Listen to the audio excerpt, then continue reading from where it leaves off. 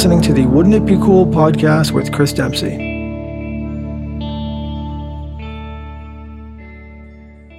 Welcome to the Wouldn't It Be Cool podcast. My name is Chris Dempsey. If you're interested, you can reach us at wouldn'titbecoolpodcast.com. You're about to listen to my very first podcast, and we had a good time. I spoke with Annie Wagner today. I chose her as my first guest. I feel as though I made a good first choice. She was perfect. She illustrates the vibe of this podcast perfectly. So you can reach Annie Wagner at anniewagner.com. You probably can still get her at corenourishment.com. And that's it. Enjoy the show.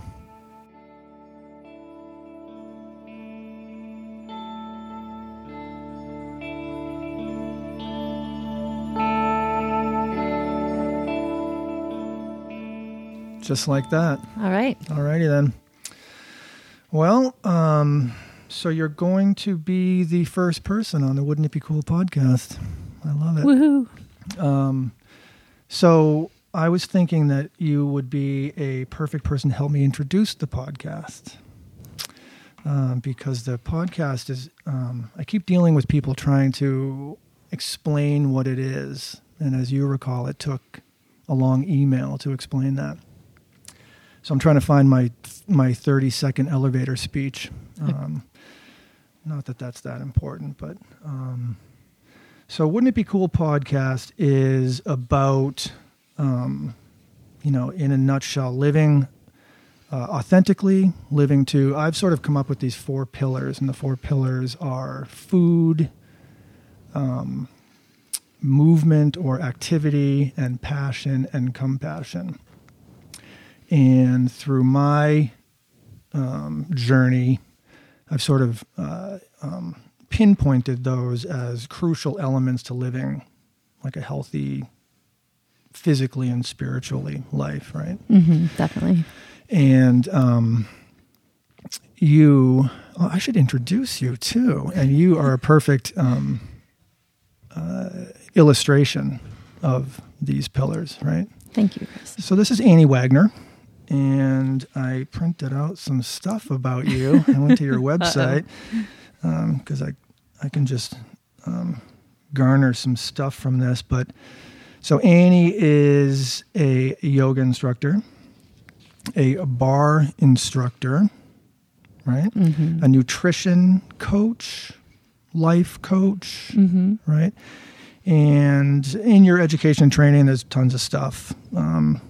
You've done your 40 hours, your 200 hours, your 40 hours. You've got, yoga training. I don't know what Still Point prenatal yoga is, but Yeah, the woman Avantika, who designed that teacher training at Still Point is the name of her business. So it was. Oh, Still Point's the name of the business? Yeah, so Still Point. And then the prenatal was a prenatal yoga teacher training. Oh, cool. Nice. And Buddha Baby, similar? Oh, yeah. A woman from New York City came up and... Yeah. And that's also like pre-birth yoga? No, actually or with postnatal. Baby? Oh, cool. Postnatal, yeah. Awesome. And then the Institute of Integrative Nutrition Health Coach. That was something that I kind of looked into too. I think you got a lot out of that, as I recall. Yeah, that's where I got my certification to become a mind-body nutrition coach. Yeah. So, yeah, Nice. a great program. And the Pilates certification. And when I met you, you had yoga instruction certifications, but you also had, but you didn't have nutrition. Not yet. Right? Right. But you were still doing it. Yes. Which I found really interesting because I sort of live the same way. Like I can do this. It's kind of what this podcast is about. Mm-hmm. So what I'm trying to do is reach people and say through my experience and my lifestyle that that I've sort of found this thing and I can help you find it. Mm-hmm. And I kind of battle a little bit with, this is actually a huge conversation, because it's like I battle with what gives me the right, you know what I mean? Mm-hmm. What gives me the authority to say or do. And I try to, so I sort of, that's like an inner dialogue battle that I have with, well, I've done it. I live it. I think about it a lot. I do a lot of my own homework and due diligence. And so, and I feel like that's kind of what you did with nutrition. And then decided I can help people. And I don't necessarily buy into that I have to have that certification, or I have to have, obviously it can get different when people's health and lives are on the risk. You know what I mean? Mm-hmm. You mean you're referring specifically to having specific certifications beyond your life experience to give you more, what you said, authority to help guide these people. Right. Yeah. Yeah, exactly. Yeah. I mean, I think it's a combination. And it's really how you deliver it. It's not saying like, I don't mean to cut into your, your introduction. I really think it depends on how you're sharing your passion, and you're not coming across as this is the right way, yet you're just simply sharing from your life experience, which I think is one of the most powerful ways we can influence someone else and help them to think a little bit differently, challenge them and inspire them to try something in a different way. And then it's sort of asking, do you want to come along? Mm-hmm. Yeah, it's guiding. It's not necessarily, everyone has freedom of choice. Yeah. So I sort of came up with this, wouldn't it be cool, as in, wouldn't it be cool if we all ate well? As you know, my vibe is plant-based. So the point of this podcast is not to change everyone to plant-based, I assure you, but that's my thing. So wouldn't it be cool if everyone ate super healthy? And the impact of that is more wide-reaching than just your health. And then wouldn't it be cool if everyone took care of their bodies and felt good? Because I've felt the benefits of that too, where when you feel strong and healthy, you feel empowered, right? Definitely. And you feel confident, like you can do anything, and that sort of escalates. You know, there's the person that gets up off the couch for the first time, sort of empowers themselves, and they begin that journey. But then there's someone who, completes an Ironman and says, I rock, like I rule, like I can do anything, right? So, and then passion is, if you live your life passionately, if you follow your dreams and you don't give up on yourself and you don't tell yourself you shouldn't or can't because it won't pay the bills or because I'll be a starving artist or whatever. And then compassion kind of speaks for itself. So live compassionately and that's been an interesting one for me. I think they all tie together, but that was an interesting one for me with food. When I went on my food journey, compassion was something that I really didn't see coming. Not that I wasn't a compassionate person, but seeing, really feeling like, oh wow, it matters to be compassionate. And do you remember that you were the first person I saw after my turning point? I do. I was thinking about that the other day. Yeah. It was like this. It was the day I declared I'm never eating animals again. Yeah. And I walked down the street. I was shell shocked. I mean, I bet you literally saw it on my face, and I was just I witnessed that. Yes. Yeah. I walked down the street. You're like, how are you? And I was like, I don't really know, actually. Like, I'm like looking around, like I really don't know. I'm crazy right now because of what I just saw. I watched that documentary Earthlings. And I had already done plenty of due diligence. I had seen, Forks Over Knives, and I had learned about the health benefits. I had learned about the I was beginning learning about the environmental impacts, but then this one was the animal. Yeah, it was all about the animals, and it was like, wow. And I haven't really been like, I haven't felt this desire to save the puppy. I like dogs. I like cats. It's all good. But I had this little element of like I could sort of take them or leave them too, or mean to them. But I just was like, eh. And but after seeing Earthlings, it was like, oh my God. But it really made me, it as much made me sick what was happening to animals as it did make me sick what we do to animals. So what we do. So I was really disgusted by us. You know, I just needed to get off that train, something fierce. And Earthlings was unbelievably vivid and point blank. It was crazy. It was wild. It was really wild. So that began my compassion journey. And then, but also, I have been a coach for many years. So I coach a lot of different sports. And so I've dealt with kids a lot, as well as raising two amazing kids. So I've always, at the risk of sounding arrogant, I have like a knack, a gift with kids. Like I connect with them and they connect with me, and I'm able to reach them. And I gained genuine bonds and friendships with kids over the years, like kids I coached many, many years ago, now like, you know, almost 30 years old, and we're still friends. They're still in my phone, you know? So, and now my daughter, my youngest, is a junior in high school. So I'm still in contact with some young people, but I'm not coaching young people anymore, so I'm still in contact with them. And raising her and him, trying to reach them with this stuff kind of helped me come to this like podcast and this idea. So the idea was that the idea of the podcast is introducing these 4 pillars: food, movement, passion, compassion. And then the ultimate goal is to, and I'm still forming this, I'm sort of hesitating because this is all forming in my mind as we go through it. But it's to ultimately reach kids. I want to reach kids with this goal. And so podcasts are sort of long form, and kids aren't really digging long form right now. They need things in 3 to 30 second bits. Short bursts. Yeah, exactly. And they get it. I get it. And they don't need, 2 hours. But so how do you reach them with this message? So I sort of came to the conclusion. I was like, if we could just raise kids, and this is the way I feel like I'm raising my kids, and I'm absolutely sure you're raising yours the same way.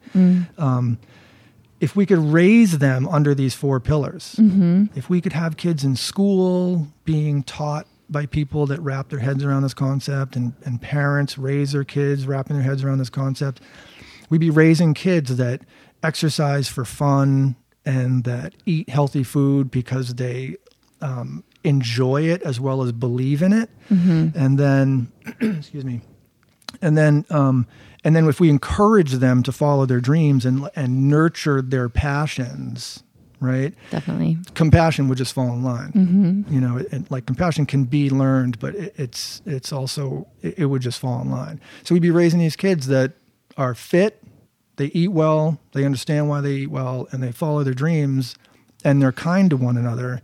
We're going to be raising like people that have the potential to save the world, because that was the ultimate thing. It was like, okay, so how are we going to save the world? Collective energy. Yeah. You know what I mean? So definitely. Collective energy is right, because we can, that's just going to happen. You're going to get a group of, like, as that little pod of young people understand this, grows and grows and grows and grows, you're just going to get this, amazing effect of people caring and people trying. And then they're going to, they're just going to do it. They're going to want to do it. It's compelling to me. Yeah, it's beautiful. And it also is, our generation, or people who are raising their kids or wanting to raise their kids in that way, are taking ownership of their lives. And that's the other beautiful aspect. It's kind of collective flow of energy back and forth. And by role modeling, by taking care of themselves and all those pillars, they're getting healthier as well. So it's changing the epigenetics of, all that. And I guess the trick is, or the battle, I should say, actually, is how many are doing that. You know what I mean? Because I feel like we live in kind of I know we do. We live in this little pocket. New England is like a little pocket of enlightenment is a luxurious word for it, but it's once you leave New England, it thins out, I fear. The whole Trump campaign is proving that painfully. But it's that's something to that's kind of the idea, of the podcast and of the wouldn't it be cool? Like, let's just spread this stuff out and see what happens. I love it, Chris. It's awesome. I think it's cool. Thank you. So I feel like that's a decent introduction of the podcast and the concept. And so why you fit so well is that, in my observation, you embody these pillars. You are fit, you work out, as well as try to help people get fit and work out. And then you eat well, you eat as clean as you can, you make it your life passion, basically. And then you're following your dreams. You're following your passion. And obviously, clearly, you're one of the most compassionate people I know. Thank you, Chris. And as well as, don't be fooled by the look of Annie Wagner. She's a beast in the gym. I've worked out with Annie. Just mildly competitive. Yeah, exactly. I was actually explaining it to Leah this morning. I was like, she's just this beast. She's like a animal in the gym. And I said, she's very competitive, but it isn't. But I never felt like you were competitive with me. You were watching me, but you're competitive with yourself. Definitely. You want to work hard. Yeah. And you do. I mean, you and I had some workouts that were just the two of us. In the gym for afternoons. And it was like, oh my God, I loved those. I was like, all right, today's going to be the day I beat Chris. And mine was like, today's the day I'm not going to drop dead trying to keep up with Annie.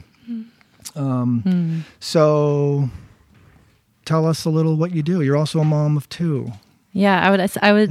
When I think about myself, that's the first thing that pops in my mind is being a mom of two incredible kids. So super cuties. Thank you. Yeah, they're my greatest teachers. And actually, when I reflect back on my journey, they're the ones that hold me most accountable and keep me really clear in my path of living my purpose and my dreams and role modeling and being the healthiest that I can. So it's, definitely for them and for myself so that I can show up in this life and be the most authentic and strong and vibrant for them and for the rest of my work. Which is interesting, not to disrupt your flow, but it's really, that's intriguing to me. And that's why you're such a great example of this stuff, is because to follow your passion sometimes is really hard. You know what I mean? Leah gets on me. I'm trying to find another term for single mom, because you're not like a single mom. Like the dad is in their life. Very much so. So you're not like a single mom, and but you're solely responsible for a lot. Yeah. And and that's a battle, and that's what stops people in their tracks a lot. Yeah. That's what stops people from them thinking that they're able to follow their passion. Yeah. And that's like a big, big obstacle for people, period. I deal with it. It's a big battle for me. It's like I have a job and I make money at it. So I have to go do it. Right. But it's not what I want to do. Right. It's not where I want to be. Yeah. So I've found it to be a super impressive thing about you that you're just like, nope, moving forward, keeping a really positive mindset, like it'll be okay. It'll be okay. And very aware that this is teaching my kids what I want them to know. Yeah. And I've been there. I've definitely ebbed and flowed in and out of that. Sure.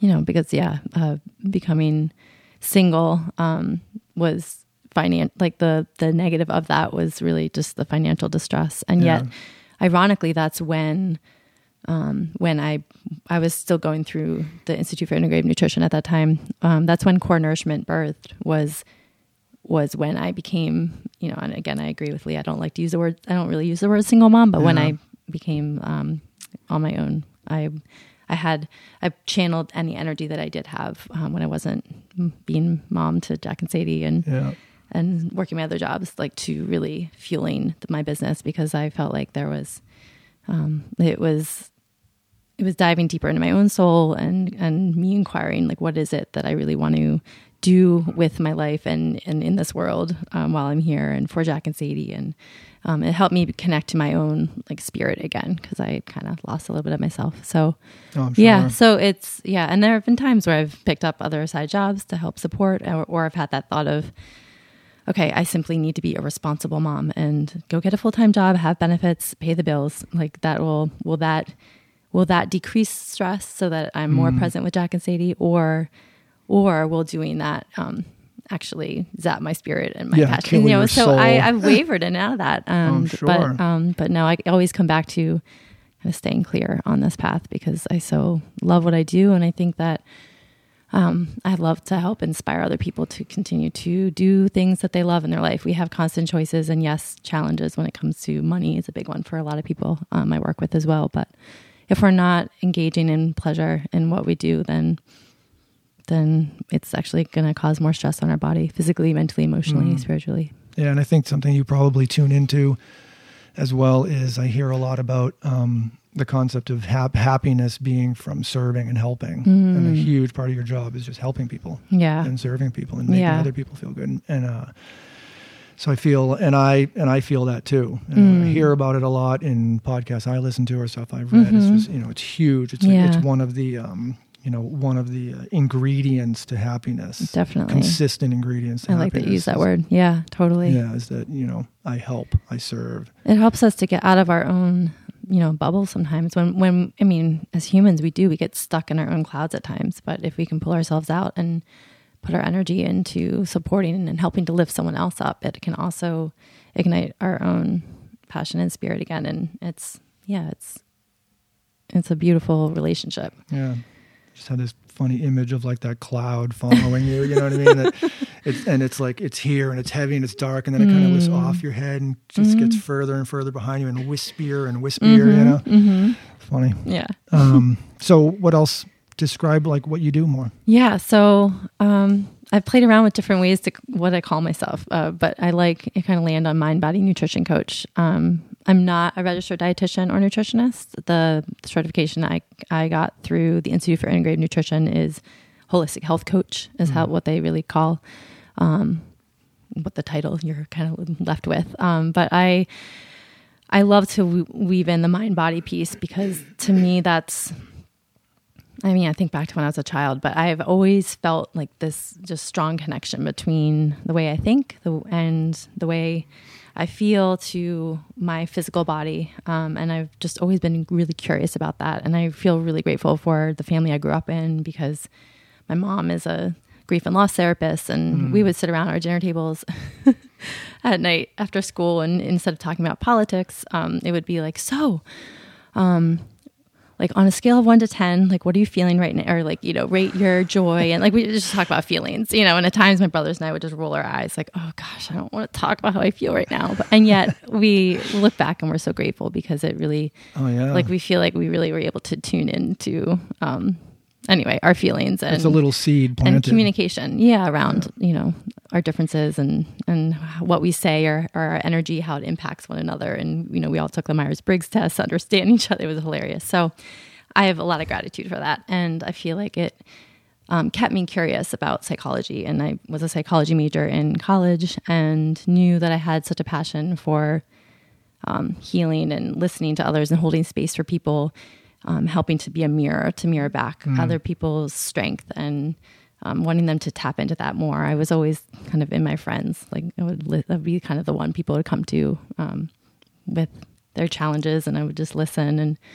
And so I knew I wanted to do that, which led me to work with adolescents. And I thought at one point I wanted to do outdoor education, so I did a lot of wilderness therapy stuff. So for me, there was then this connection to spirituality out in nature, which is where I feel the most alive and connected to spirit. Yeah. So that all led to, wanting to continue with adding the yoga, the movement, having been an athlete. And the one piece that's felt like it was missing, especially after having kids and learning that certain foods were not agreeing with me, and when I was breastfeeding, like how foods were affecting Jack and Sadie was the nutrition side. So it was really cool to go through that program, and I chose that program because I loved the fact that their whole thing was not about necessarily, yes, what's on the plate is really important and clean eating, and we studied over 100 different dietary theories, but it was really about primary food. And I think you saw my recent video I did about primary food. Yeah. But that is the essence of life, like that, like and so basically what is primary food? Primary food is everything that feeds your soul and your spirit and gives you vitality that's not on your plate. So the activities you choose to do, and your pillars are excellent under this. It's like movement. And are you doing things? Are you moving in a way that gives you joy, or is that a punishment? Looking at that, are you, do you have a spiritual practice? Or do you meditate? In what ways do you slow down and kind of dive within? And maybe you journal. Maybe it's gratitude practice. How are your relationships? Are you in relationships that serve you and enhance you, or are they more stressful and do they deplete you? And then your level of activity I talked about, and then your work, we already talked about that, but are you doing work in your life that ignites you and gives you positive energy and passion, as you talk about? Yeah. So it's trying to help people look at those nutrients and those ingredients in their life, and lower their stress levels by kind of taking an inventory and looking at those things. And it's not saying that we can't ever have like a relationship that's challenging, or it's not about perfection in any way, but it's helping people to start to really be conscious of their choices in all these areas. Just aware. Yeah. Yeah. And then, then look at your diet and look at different ways to listen to your body, because everyone's body is different. It's all bio-individual. There's no one right diet that works for everyone. And yes, plant-based eating is one of the healthiest options for sure. But learning to look at, like, is the food that I eat nourishing me and fueling me, or is it creating more stress and acidity in the body? And is my digestive system off? And the reason why we look at that almost secondary, we call it secondary food, to the primary food is because if someone is eating really clean, but they're so stressed out in all the other areas in their life, their body is not going to absorb those nutrients properly, and they're not going to be able to digest them. Their metabolism is actually going to slow down. They're not going to gain from the benefits of those nutrients in the most optimal way. And you're saying that you've learned that because you're from stress? Oh yeah, definitely. Yeah. It's a direct relationship. So from my own experience, I've learned that, as well as through all the different clients I've worked with. Yeah, that makes sense. Yeah. That ties into, I was thinking while you were speaking about the beating yourself up while you're moving. So because some people work out to, for, in quotation marks, the wrong reason. Mm-hmm. You know what I mean? So they're definitely working out because of what the scale says, et cetera. Those kind of thoughts. Like when I had the gym, ran into it all the time. People would, they tell me they weigh themselves 3 times a day. Yeah. So you're working out for the wrong reason. Right. Well, they're defining themselves and their measure of success and health by that number, but that number doesn't measure their level of gratitude and joy. And that just adds to stress. That's what I'm suggesting too. Yeah. Like, you're not enjoying. You're not doing it because you're enjoying. So the same, I can picture the same thing around food. So if if you've decided to eat this way and it's for,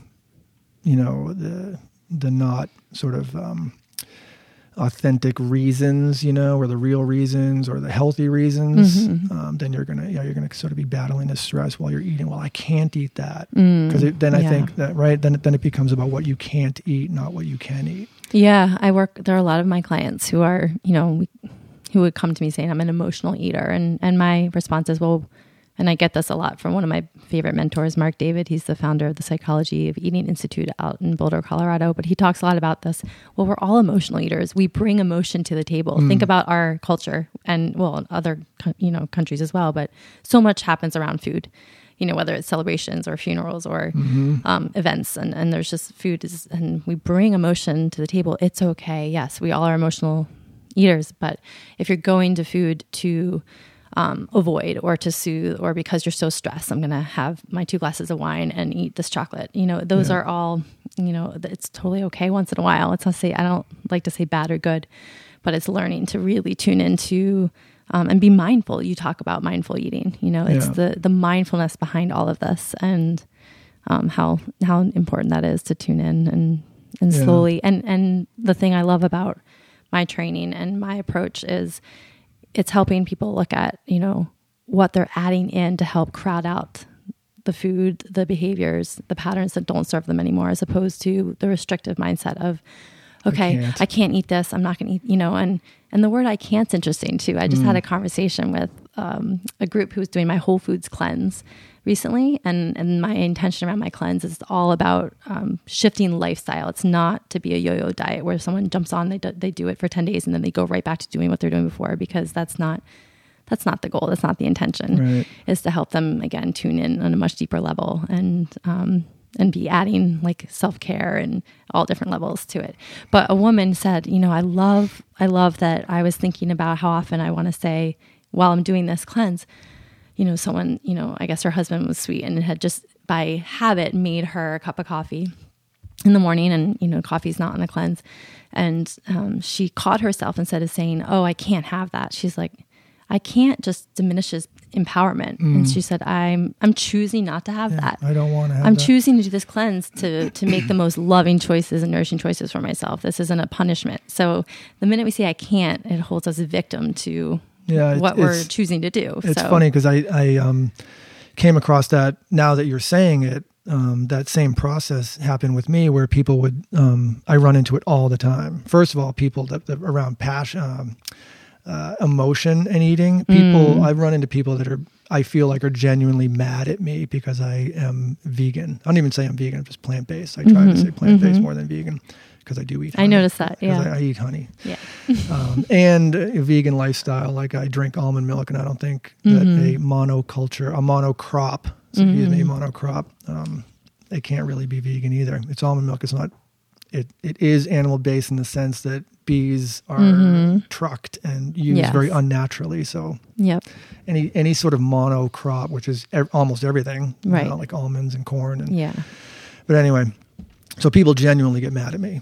They're just like, they're really annoyed that I've made this choice, and they feel the need immediately to defend themselves. So that's around emotion and stuff. Right. But then projection of their own. It's interesting. But then people say all the time, especially when you're out and they're making their food choices, and they pick up their thing and they go, "Oh, Chris, you can't eat this." And I suppose you can't eat this. And I found myself pretty early on, like hearing stuff like that. I would say, no, I could eat that. I don't want to eat that. Right. You know what I mean? Yeah. It's not that I can't. I can eat it. I could put it in my mouth and chew it and swallow it, and I'd be fine. Well, some people do have allergies and make food choices for allergies, but I don't. Like, I can eat anything. And so that was an interesting, just like, no, I can. I choose not to. And by the way, I'm extremely happy with my choice. You know what I mean? Yeah. And, which is an interesting, that must just be the single hardest thing in your job to, your job description is crazy. Like you're a psychologist, and you need to take people just back and back and back and bring them back to this place with a whole new mindset, a whole new, it's like, it's the concept of the aha moment. Yeah. You can't teach the aha moment. Right. You can only give them the opportunity to feel experience it. That. Yeah. And then once they've had the aha moment, because I get that all the time too, you must miss cheese, and you must miss this, and don't you miss this? And it's like, no, I don't. Like, not even the tiniest bit. I never think about it, ever. But it goes back to, it's not because I think it's the single most healthy thing for me. It's because it's a non-option for me. Right. I personally think it is, and plenty of statistics will support, it's, the number one destruction of, the ozone or whatever, the carbon emissions it's crazy. Yeah. Crazy. Animal agriculture is absolutely crushing us. And So it's like a and plus that whole concept I was saying before of I just wanted to get off that train of being the human that just, I don't know if it was around that same time where I saw you, where I was verbalizing it. Like, I want to be that. I'm tired of being that person driving in bumper to bumper traffic in Boston, looking around me, and there's so many people and so many cars. This is crazy. And meanwhile, I'm one person in one. I was driving an SUV at the time, like I'm alone in an SUV complaining about how many people there are in the world and how many cars there are. And, like, we got to do something here. And I'm one of them. And I found that plant-based made me feel genuinely like I'm doing something, making a difference. I'm doing something, and it feels so good and so right. But anyway, so trying to have people reach that aha moment of just like, oh, I get it. Like, I can totally change my life and have it be only positive. Yeah. Positive. No negative attachments at all. Well, and it's hard, stepping out of your comfort zone in a different way, because I've had, again, a lot of my clients who, and myself included, like you get used to a certain habit or pattern that you may not necessarily love about yourself, and yet it becomes so comfortable and just easy because that just becomes your habit. And so trying to step out of it and break the habit and let go of the attachment, like, obviously it serves a purpose. So that's what I also try to help people look at. Well, there's a reason you've been doing this behavior or whatever it is, or choosing to eat this, even though it doesn't really make you feel good. So why? And like exploring that. And for a lot of, and I'm not exclusive to women at all, but I tend to work a lot with women and moms similar to me, just trying to help to decrease the overwhelm and find more ease and freedom, freedom in their food choices, freedom in their life. And as you allude to, like passion and joy and all that stuff. But a lot of them, there's a lot of shame, vulnerability, and like old stuff attached to some of their behaviors. And so there's a lot of that psychology piece, but I do really love that aspect of just helping to kind of shed the layers and get to the root of the challenges and issues and help them to, as you said, experience it in a different way, to learn that they have choices in every action. And it's not going to happen overnight. I mean, for you, Chris, you definitely one day just declared, I'm doing this, and you did it. I wouldn't say, at least for a lot of the women I've worked with, that it's always that easy or clear for them, but it's the baby steps and the cumulative effect of these small action steps over time that then lead them to really feel, the most clear and alive. And but it's inspiring, your ability to literally be like, okay. Never. And what's funny about that is I was a super creature of habit. I was the guy that went like, it was whoever I was with would say, why are you even reading the menu? You're going to get a burger. Right. I would get a burger every remember restaurant I you went said to. When I met you, that's what you would, a burger. And then breakfast was Eggs Benedict. I was like total, I couldn't go to a restaurant without getting a burger or Eggs Benedict. Like lunch was weird for me because it was like, oh God, these are weird choices. Right. now what do I do? After a burger at lunch and then I'm going to have one at dinner. Right. Burgers were actually the thing that led me sort of towards meat.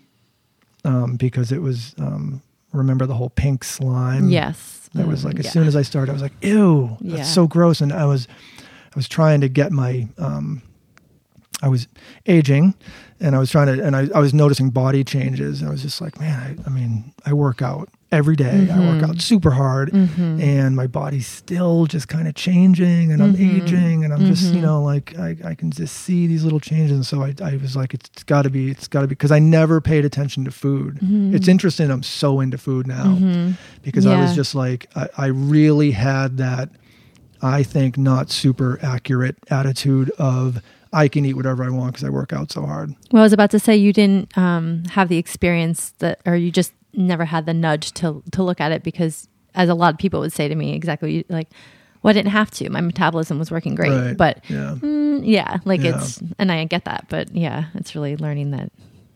Yeah, and then over time, and then the buildup of inflammation and just right. So then you have the people that are prone to something, and then you just sort of have inevitability where everyone's going to age and everyone's going to change. So I just started being okay, it's got to be done in the kitchen. So I kind of started asking, mentor-like people, like, so what do you do? And what do you think? And what do you think? And I got steered in a few different directions. So I just started, that was my due diligence. I started looking around and And I started learning about that. And I was like, that's disgusting. And that took me to just animal agriculture. I was like, off. I'm getting off. Yeah. Getting off now. Yeah. That actually leads me to an interesting question. Okay. Or subject is have you ever run into, I feel like you must run into that concept, dealing with people where, and I'm not, this has potential to have a little air of like attitude, but it's not. It's really meant to like, how do you battle it? Because I found it a battle sometimes. And it's, sometimes people get inspiration, like genuine inspiration and motivation from people that have gone through certain types of struggle, right? So in my gym, for example, it would be, you can do this workout. This workout's good for you. You'll get the benefits, like you just need to show up every day. And I kind of got, a lot of times I ran into, well, it's easy for you because blah, blah, blah. You've got the fast metabolism. You've never been where I'm at. That kind of. Yeah, exactly. And it's, but so, and that actually genuinely became like an inner battle for me. That became part of that inner dialogue of like, that's a good point. Like, who am I to? I almost bought into that of like, okay. But, and then intuitively at the same time, I also knew like, no, I work my ass off. You know what I mean? Like that's what it is. It's not, if I stopped, I would age. And obviously I'm aging, but I buy into that concept of just don't stop moving. But so I would say, no, I work hard. That's what I do. I still work hard. Yeah. Like with that attitude, if I took your attitude about me, then I would stop working. Right. You know what I mean? Right. And I would imagine you sort of run into that stuff. I would imagine you kind of have women that must. Oh yeah. I mean, I'm sorry, I don't mean to interrupt. I think you're right. I think, again, it's. I always try to remember when I'm hearing that kind of energy or feeling that energy or hearing something like that from someone else. It's a projection of their real inner struggle and frustration and upset and maybe again shame and like there's just a lot deeper stuff there. So I often will just try to like hold the mirror back up and ask more questions like about like obviously it depends where and when like that conversation's happening. If it's coming up in a coaching session or in a private session with someone, even in yoga, like we'll take some time to process that. But yeah, I definitely get comments from people like, well, like, and I don't think this at all, but like, oh, Annie, you just seem like calm all the time. You just like seem like you have it together all the time. You must, or if people see me getting coffee, like I did this morning, you drink coffee. Right. Yeah. Yes. And, or, like you must not drink wine, you must not eat sugar and just like a lot of just assumptions. Yeah, and I get it. Like, that's just, but I've tried to remind people like, no, I'm just like any human, and I suffer just and like I you. Really struggled. I mean, in my old bio, I'm rewriting one right now, but I share that. I tell people I'm a former sugar addict, and sometimes still, like it can creep up for me when I find myself, having had a little bit. Like it's just, so I share that, and it's like this is not about perfection. This is about progress. This is about like again, really just lifestyle and mindfulness. Like, and I definitely struggle and still have moments where, I'm burning the candle at both ends, or I'm drinking a little too much coffee and not as hydrated, or. Oh, you are one of the hardest people to nail down for 20 minutes of time I've ever met in my life, I think. Yeah, right. I know. Cause like, I want to, but your little black book must be like, papers sticking out of it everywhere. Like, I can't. I know. I thrive off of being, people are like, so what, you're like in 2 different studios, you're teaching where and what do you so no, but that's how I thrive. Yeah, I do too. Yeah. I like to always be busy. Yeah. Like my downtime, I want to be like little to none. Yeah. Drives people crazy. Although, Chris, that's something that I've been, personally, and it kind of goes on with what we're talking about, because people will say like, oh, you must, just be like, just have that calm, they will say. And I was like, it's interesting because I'm so type A and I've really had to work on, and still do, like my closest friends will say like, okay, and going, like have you slow down. And it's true. I think one of the hardest things, even though I encourage my clients and in my yoga classes, I'm leading people through meditation, is to really take that time to cultivate that practice for myself. And I'm working with a coach again right now, and it feels awesome. And one of the things I'm doing is meditating daily again. And I'm really encouraging, because I need to continue to walk my talk. If I'm encouraging other clients to do this and my friends and people, then I want to keep cultivating that own practice for myself. And remembering, again, it's not so black and white. It doesn't have to be an hour like sitting in lotus pose. Yeah. You know, it's remembering we can dive into meditation when doing the dishes, that great Thich Nhat Hanh passage, you know. It's all about connectivity to the present moment and your breath and the sensations. And or a walk in the woods can be a walking meditation. Or maybe it's just a 5-minute, a lot of times for me right now in the morning or at nighttime, like hand on my heart, like just closing my eyes, like breathing and picturing, you know, I oftentimes will picture like light, like pouring into my body, washing away stress, like washing away any tension. So there's so many different ways. And I think that's what I love about my work is it's like customizing my programs and action steps for each individual that I'm working with, because, depending on like what I'm hearing, they really need and desire. So like, you know, sometimes like just taking that example of meditation, yeah, maybe an hour blocked into someone's like daily, you know, put it in your iPhone if you haven't, you know, whatever, like this is my hour I'm meditating. Maybe that really works for someone, but I would say for most people, an hour, it's hard to really like commit to that. So start with for meditating. Yeah. Like God. Just for example, like, or maybe it's movement, right? Like take any of those pieces and your pillars too, but 5 to 10 minutes, like put it in your phone, block it in as if it's an appointment with yourself, just like it would have been an appointment with, you know, a chiropractor or when you're going to the gym or whatever. Put it in and just starting somewhere. It doesn't have to be perfect. There's a lot of those great quotes out right now. Like if we wait until we're ready, we're never going to begin. So just begin. And like having a kid. Right. Watch it unfold. When I'm ready. Oh, good luck. Good luck getting ready to have a kid. Yeah. You'll just do it. Yeah. Yeah. I noticed that struck a chord with me in the Bikram yoga class.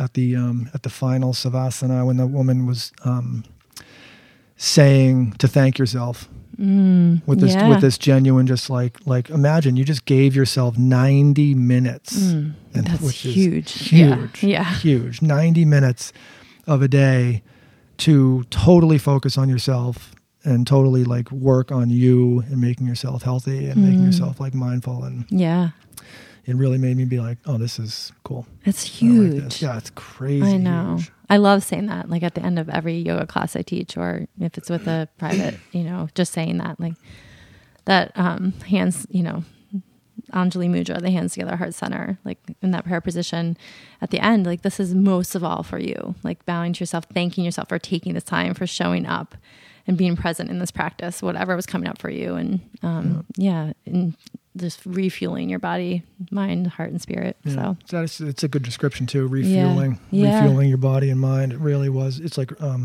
recharging, rebooting. Totally. Yeah, it's cool. Yeah.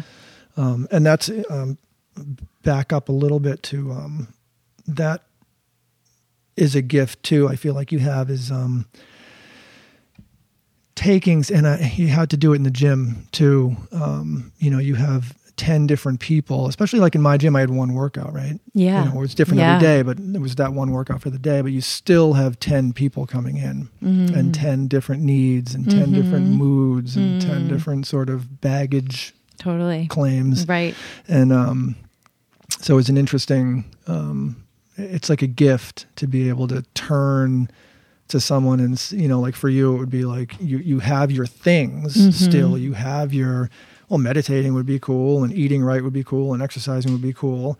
So how do you say, Chris, you know, like you should really focus maybe more on meditating. You've got the exercise thing down, right? You know, so you sort of take what they have and you sort of customize this, this like path to get them better. Yeah. It's cool. That's a really fun part of, I thought it was a fun part of the job. Yeah. Oh, totally. I agree. I mean, it's creativity in a whole different way. Yeah. I described it like being actually like a common friend of ours that taught at the gym for a little while. Yeah. Didn't like that element. Didn't like that channeled it into themselves and said, I'm not going to change how I do it. And it wasn't like, it wasn't connecting with everyone. Yeah. It connected with some, but it didn't connect with everyone. And so I, offered the advice of, it's not about you. Number one, just from a business point of view. It's not, this isn't about you. They didn't come to be here for you. They came to be here for them. And I know this person wanted to do the best for everyone. Yes, right? Definitely. Yeah. So, but it was an interesting, like it helped me actually, just teaching her helped me, that it was, I said, it's like being a bartender. If you want to make money at being a bartender, you want to be a good bartender, you're going to have 10 different people sitting at the bar having a drink. That person just got engaged. That person just got fired. That person's contemplating suicide. That person, hasn't seen their best friend in 10 years and they're about to walk through the door, and you've got to turn and interact with all of them. Right. And it isn't changing who you are. It's just being in tune to where they are. And meeting them where they're at. Yeah. Yeah. Which is it's a gift. Yeah. Thank you. Big time. Yeah. Big time. Right on. Awesome. Do you help people exercise? I do. Besides like yoga, like if they're not coming to your classes, do you work with them? Like we should do this and... Yeah, I'm just going to stop you. I don't like to use the word should. Oh, right. Yeah. No, I'm teasing you. I'm very conscious of that word.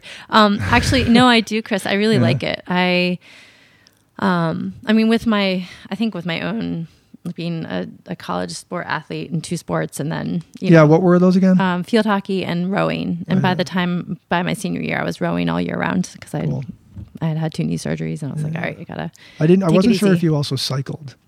I didn't in college. It's something I've gotten into a lot in the last, I would say, 5 years since certain injuries have popped up and running hasn't been as much on the forefront. But yeah, between my athletic experiences and then I was Pilates mat certified and the yoga, and then just all the different functional fitness I've had the opportunity to dive into and play with in circuits. I do love to weave into my work when a client is asking for some, like a little bit of personal training support. And there's a client right now that I'm working with for the second round. He unfortunately had a heart attack. He's had 2, and his wife. This is the second time she's hired me to work with him again, after he just had a knee replacement in the last year. And so I've had a chance to, and the focus this time, initially, like before when I worked with them, it was around the nutrition. And then this time is really focusing on getting his strength back and the movement piece. And so I think about, I think about all the different coaches and people I've had the opportunity to work with and observe and so, but it's weaving a lot of just some basic. You can always reach out, Yeah. Thank you. No, you can if you need like awesome tips or totally examples or whatever. Yeah. But he wanted it's a combination of the yoga because he's definitely need like the stretching and then the core strengthening and circuits and a little bit of weight training. But as you know, my business is called Core Nourishment, and I really chose that name. Core it's the center, for like our bodies physically as well as energetically. And so I just really encompass that in all my work, whether it's working with someone in their movement. So I love to weave in like the core work always. So where do you do classes? It with him if it isn't him coming to a yoga class?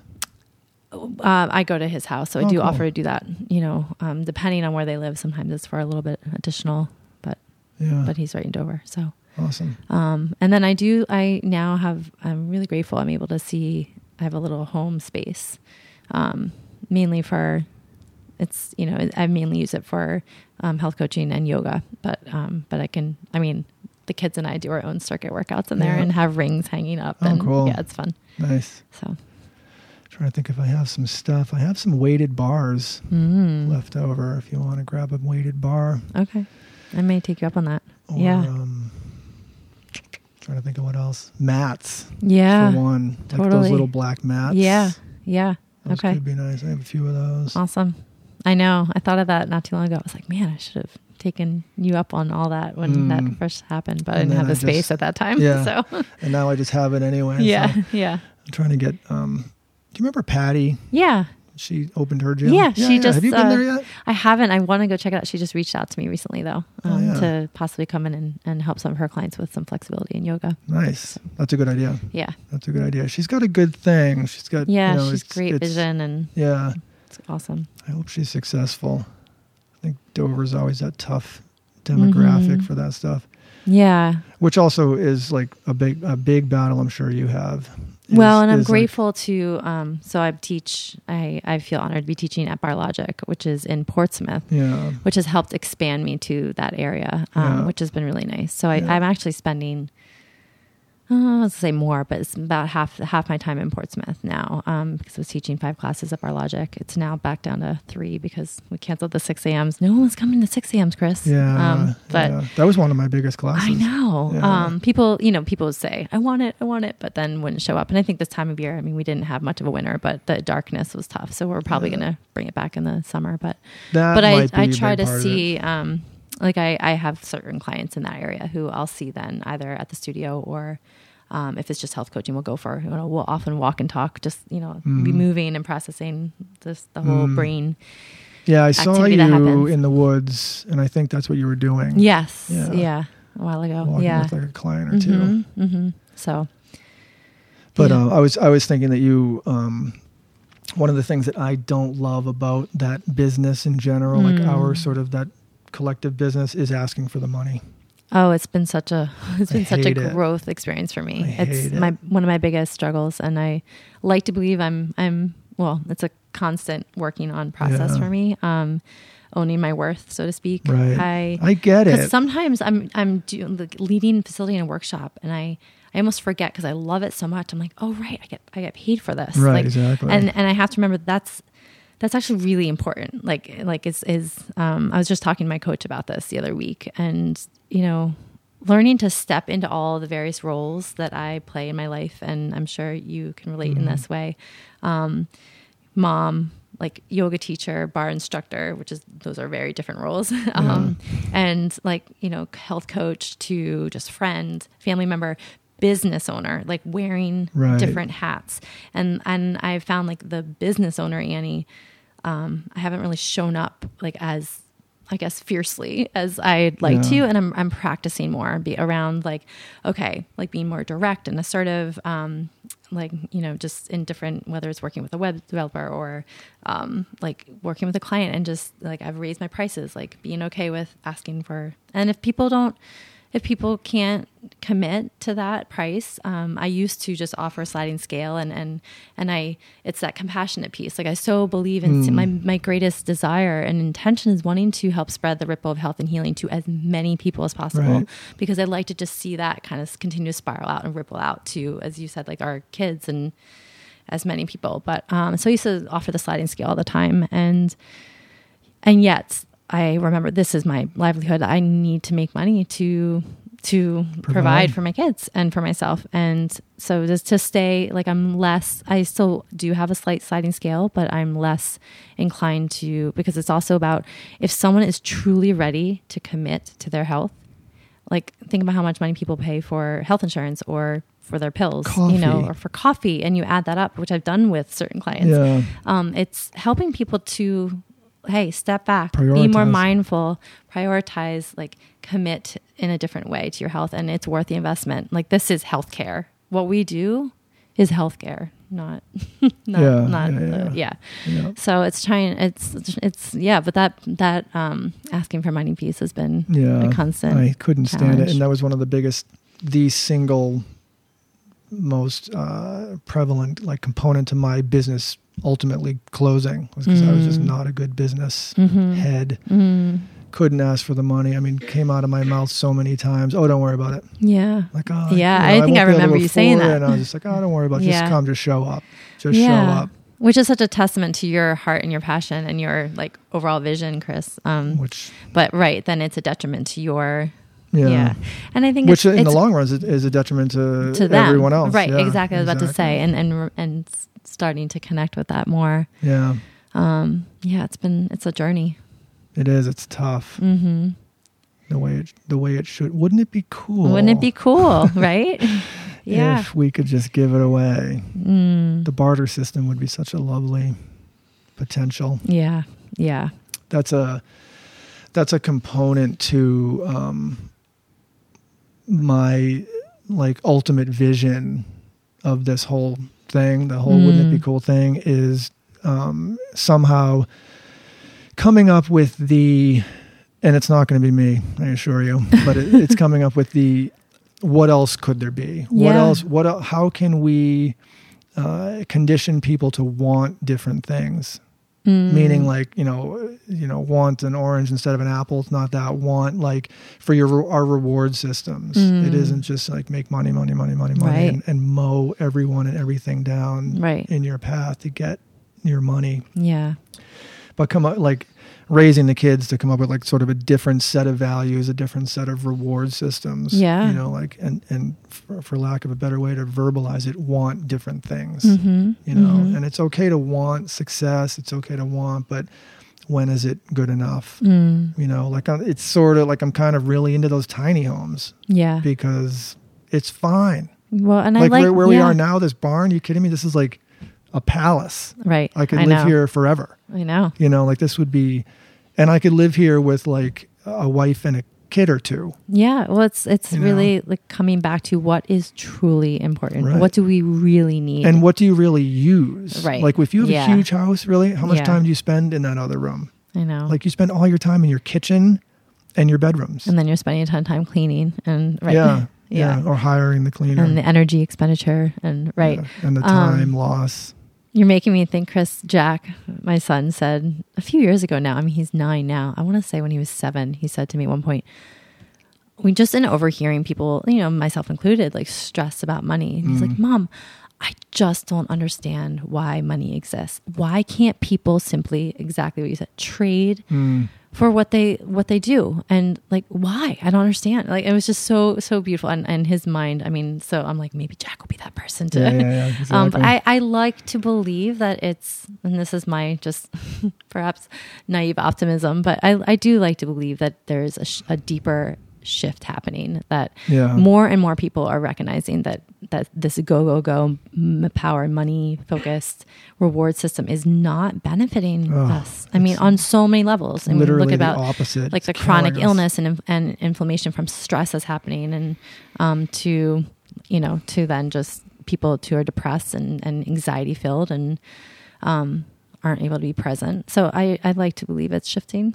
And we're adding to that, and we're hopefully influencing our kids and other people to. Yeah, I mean, I work with my kids really hard. Yeah, I work with them hard on it, and it's been they've sort of come with me or are coming with me on my journey. Because again, like I've been like a compassionate person my whole life, but I had a rough start. And so taking, like even, I mean, I have memories of taking my kids to Wendy's, you know what I mean? Which just literally turns my stomach, not just because of the thought of the food going in, but just Chris, spiritually, what a gift. Like, oh my God. I know, but what a gift that even being able to, I mean, I don't know, like ideally, yes, I'm sure you wish you could rewind and not have done that. And yet you're showing them like it can be so different. And even though they were so young. And I so believe in that because for certain things I've gone through in my life and that I hear other people go through, and I know you've gotten through hard stuff,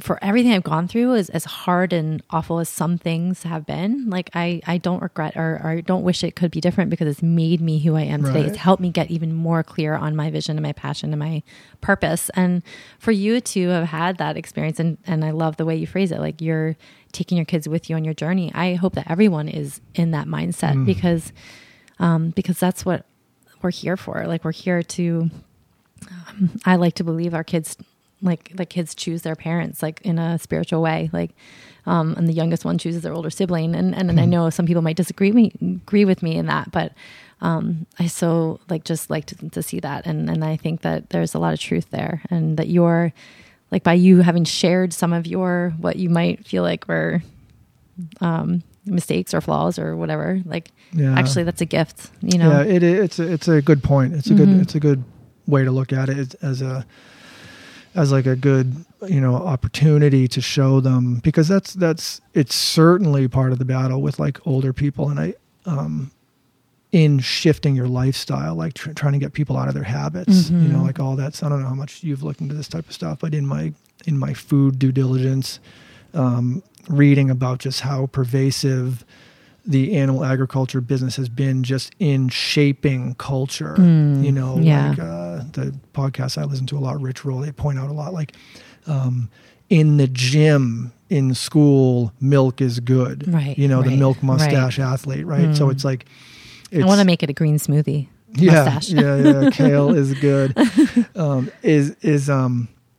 So they're so resistant. You know what I mean? They're so resistant to change, and it's just ingrained so deep that no, I believe this. I believe what they told me. I believe what's being like pushed on me relentlessly. Yeah. And so it's a really good point that, as awful as I believe it is, having been the person that's been in charge of my kids eating and take them to Wendy's, that's telling them that's okay. But then for me to say, I made a mistake, like, it's not okay. It's not okay. And teach them why. Yeah, you're showing them it's okay to change your mind. And and then the why change. Part is key. So then why? Like, and helping to educate them. And they're funny. They both, we all went through our phases, the classic. I mean, as you might remember, I was the classic vegan for a while. I was the classic, just like mad at everyone for not making the same decision. I know, I do remember. Trying to make everyone feel just a little guilty. And I've definitely changed my ways for sure. I actually heard from a few people that really solidified change of just kind of reached out. I've had a lot of people lately reaching out to me on Facebook about food. I'm actually thinking about doing like a little food saw that, class, which is awesome. A little cooking class. I reached out to a friend that has a kitchen. Well, you're posting a lot of your meals that you and Lee are making, which is so inspiring. And that's awesome. And that I feel has been, and it was verbalized to me, that's made the most impact on me. That's what they're saying. It's like, it's that stuff. It isn't the anger. It isn't the harsh videos. Yeah.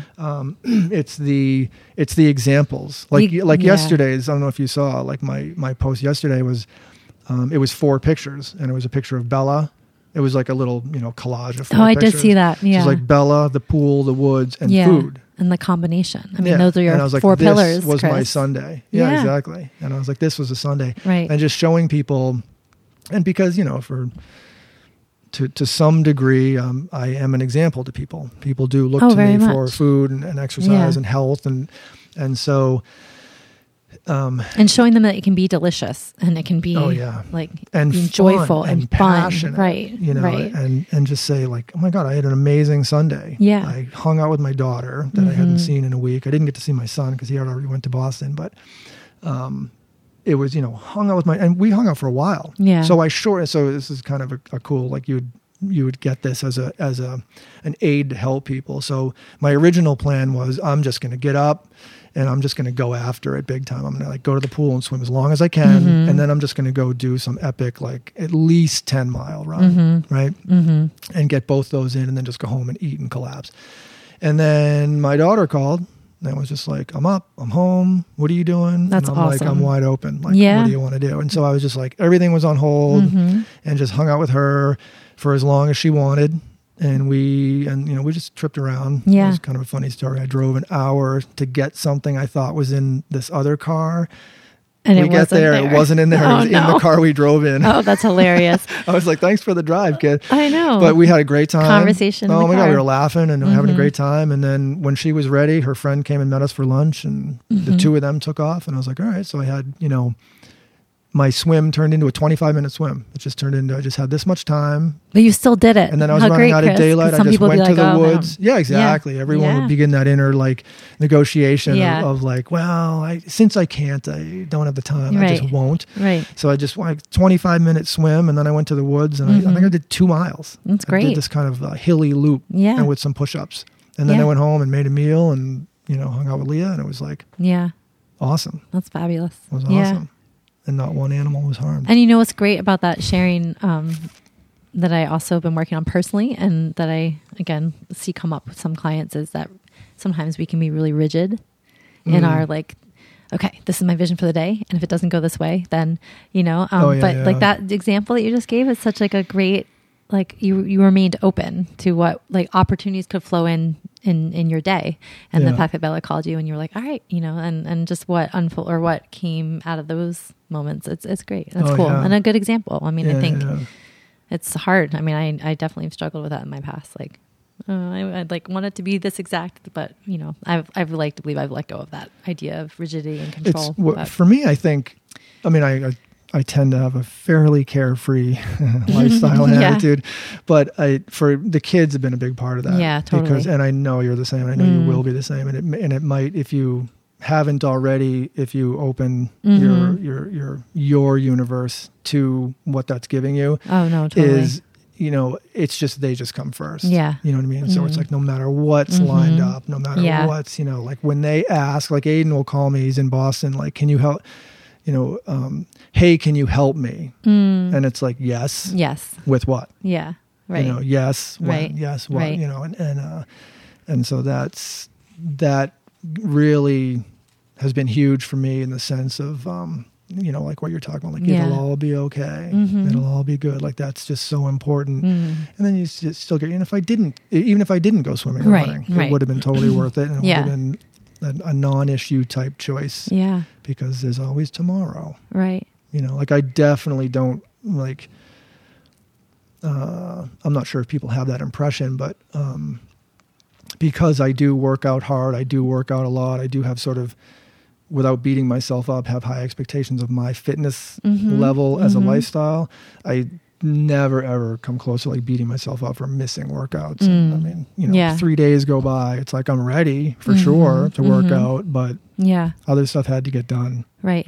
Right. And it's just not a big deal. And I think you're right about people get trapped into letting that win, letting that win that battle. And oh, well, then I can't, I won't. And then that just like cycles and gets worse and worse. It can be really challenging. Yeah. But loving what you do to do it is huge. So like, that's why like, yoga is good and jujitsu is good.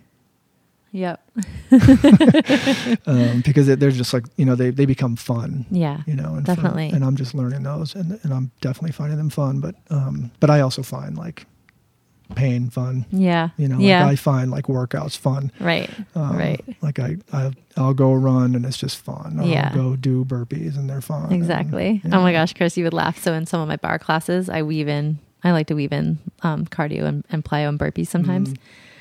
I think I've said in the last couple of weeks, someone's commented after class, like, Annie, I don't think anyone else thinks burpees are fun but you, because I'll be like, all right, we're gonna do something fun, like and they're like, oh gosh, no. Do you remember the burpee ladder? Yes. Workout? Oh yeah, I can visualize it right now. Yep. That was my favorite. That was that's in my top 3 lifetime workouts when I did a double one day.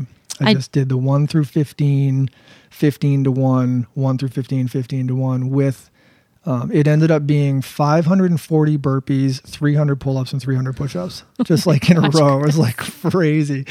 I mean, I honestly think like my elbow is never the same, but from all the pull-ups, but it was so epic. Oh my God, it was epic. Yeah. It was awesome. Yeah. I loved it. Awesome. Yeah. I have a question for you. Can I ask? Oh yeah. So I know a while ago when you brought this concept of what if it were cool to me and sent that email, one of your goals, I think just in our conversations over the last year, and you talking about wanting to incorporate yoga in to help with kind of the calming, but also the flexibility piece to aid in your body as you're training harder and harder you were wanting to do these the half Ironman. The half Ironman. Yeah. So is that something you're currently training for? It is. I'm currently getting back into training for it. I actually did kind of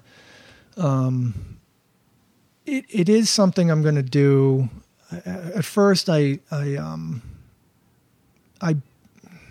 came up with the idea and I basically came to the decision that I didn't want to take that much time. So the original idea was I was going to do a half Ironman every weekend. Yeah, I remember that. For a year.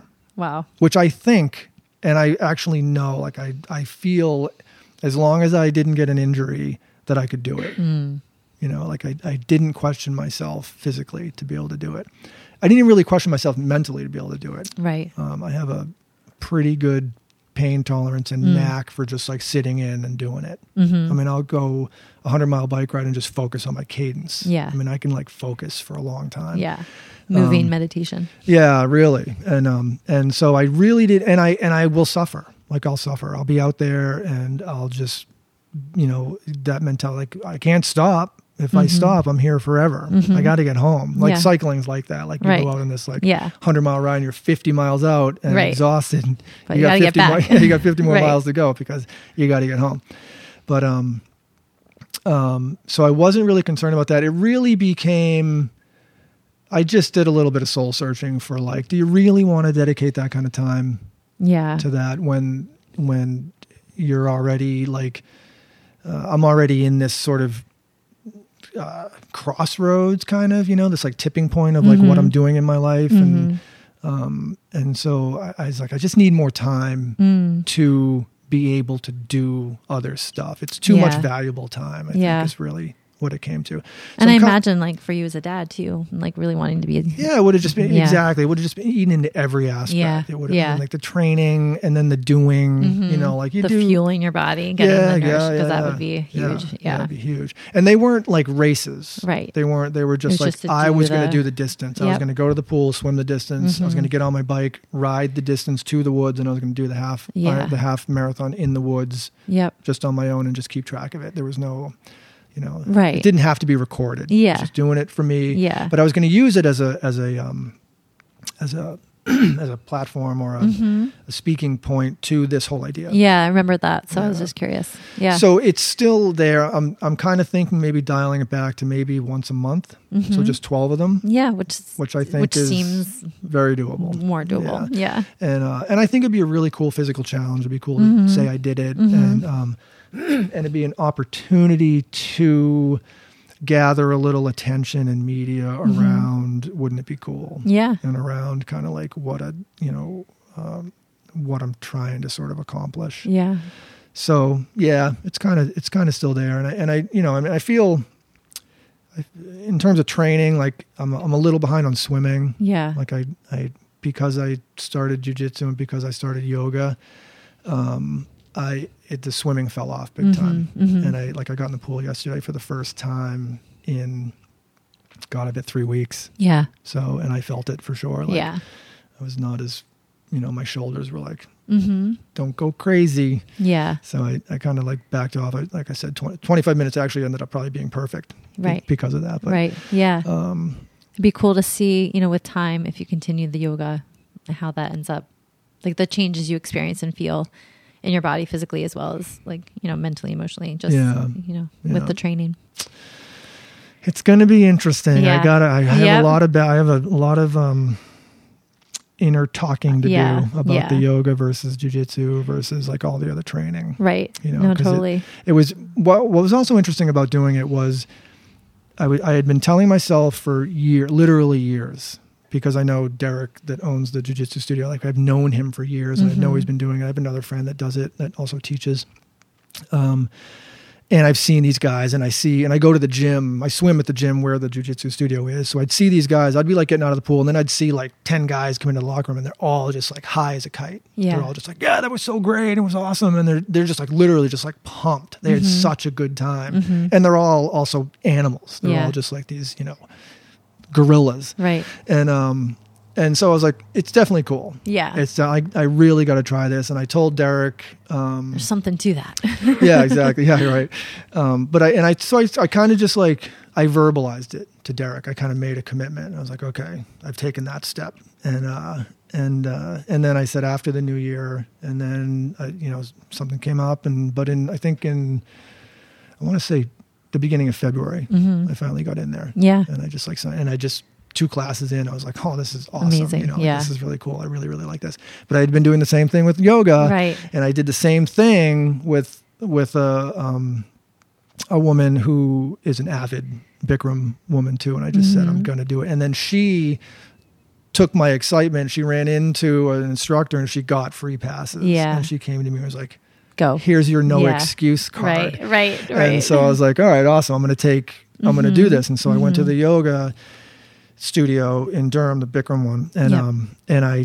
And I went in, and in one class was like, oh my God, I love this. This is so cool. Like I love heat. I don't know if you remember ever in the gym, but I was always like battling. Like people wanted air conditioning on, and I was like, nope. The hotter the better for me. Yeah. And so I really liked it. And what was interesting, that's what I was going to say, is I was all of a sudden in a new position that it hadn't occurred to me until I was doing it. I was like, oh, I'm being taught now. This is new for me. This is interesting because I've been coaching to like kids consciously absorb that. Like different sports for, I mean, at this point, like 12 years, 13 years. Yeah. And then I've been personal training, and I had the gym, and I've been doing classes, and people coming to me, and me imparting.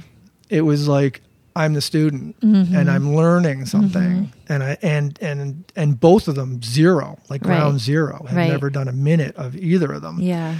And so cool to be in that place. Yeah. Again, and it was pretty cool. Yeah. It was in sort of in that spirit of like comfort zones, like this podcast is like, it was like, it's like a spirit of like, just, I want to do this. So I'm going to do it. Just be present and in it. Like whether it makes me anxious or, nervous, I'm going to go do it.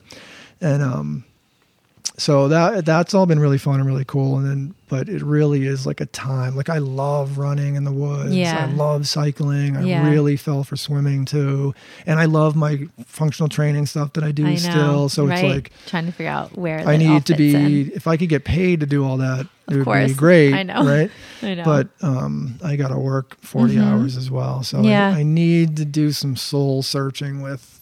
Yeah, figuring out with it is. And with your energy too. Sadly, the universe could be telling me something because Bikram yoga hurt my back. I know. We were talking about that before. Yeah. It really. Yeah. Well, there's so many. Fired like crazy. Yeah. It fired. And for what it's worth, like as dangerous as jujitsu can be, because I'm in this room with, like, I like the way they refer to it as the sharks, like the sharks are swimming in the shark tank. It's like, that's what it's like. It's just these dudes in there. And like, I was telling my son, who was laughing like mad because he was like, I love this because him, I'm Superman, right? Yeah. So, but he was just like, I love, because I like after one of the classes, I texted him. I was like, holy shit, dude! Like I thought I was strong. Like I go into this place and I am like humbled, like humbled to say the least, and also just and small. Like I'm a little guy. I'm like skinny.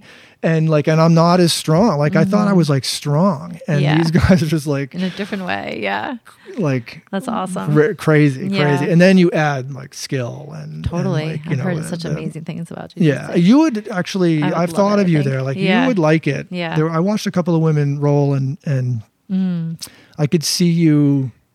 I could see you getting into it because it's very technical. Yeah. Very, really especially the way women roll too. Is it seems like they do it with a little more technical goal versus guys. They're very technical, but they're not afraid of, not that women, I'm not saying women are, they're more likely to just rely on brute strength than they do. And they're, big.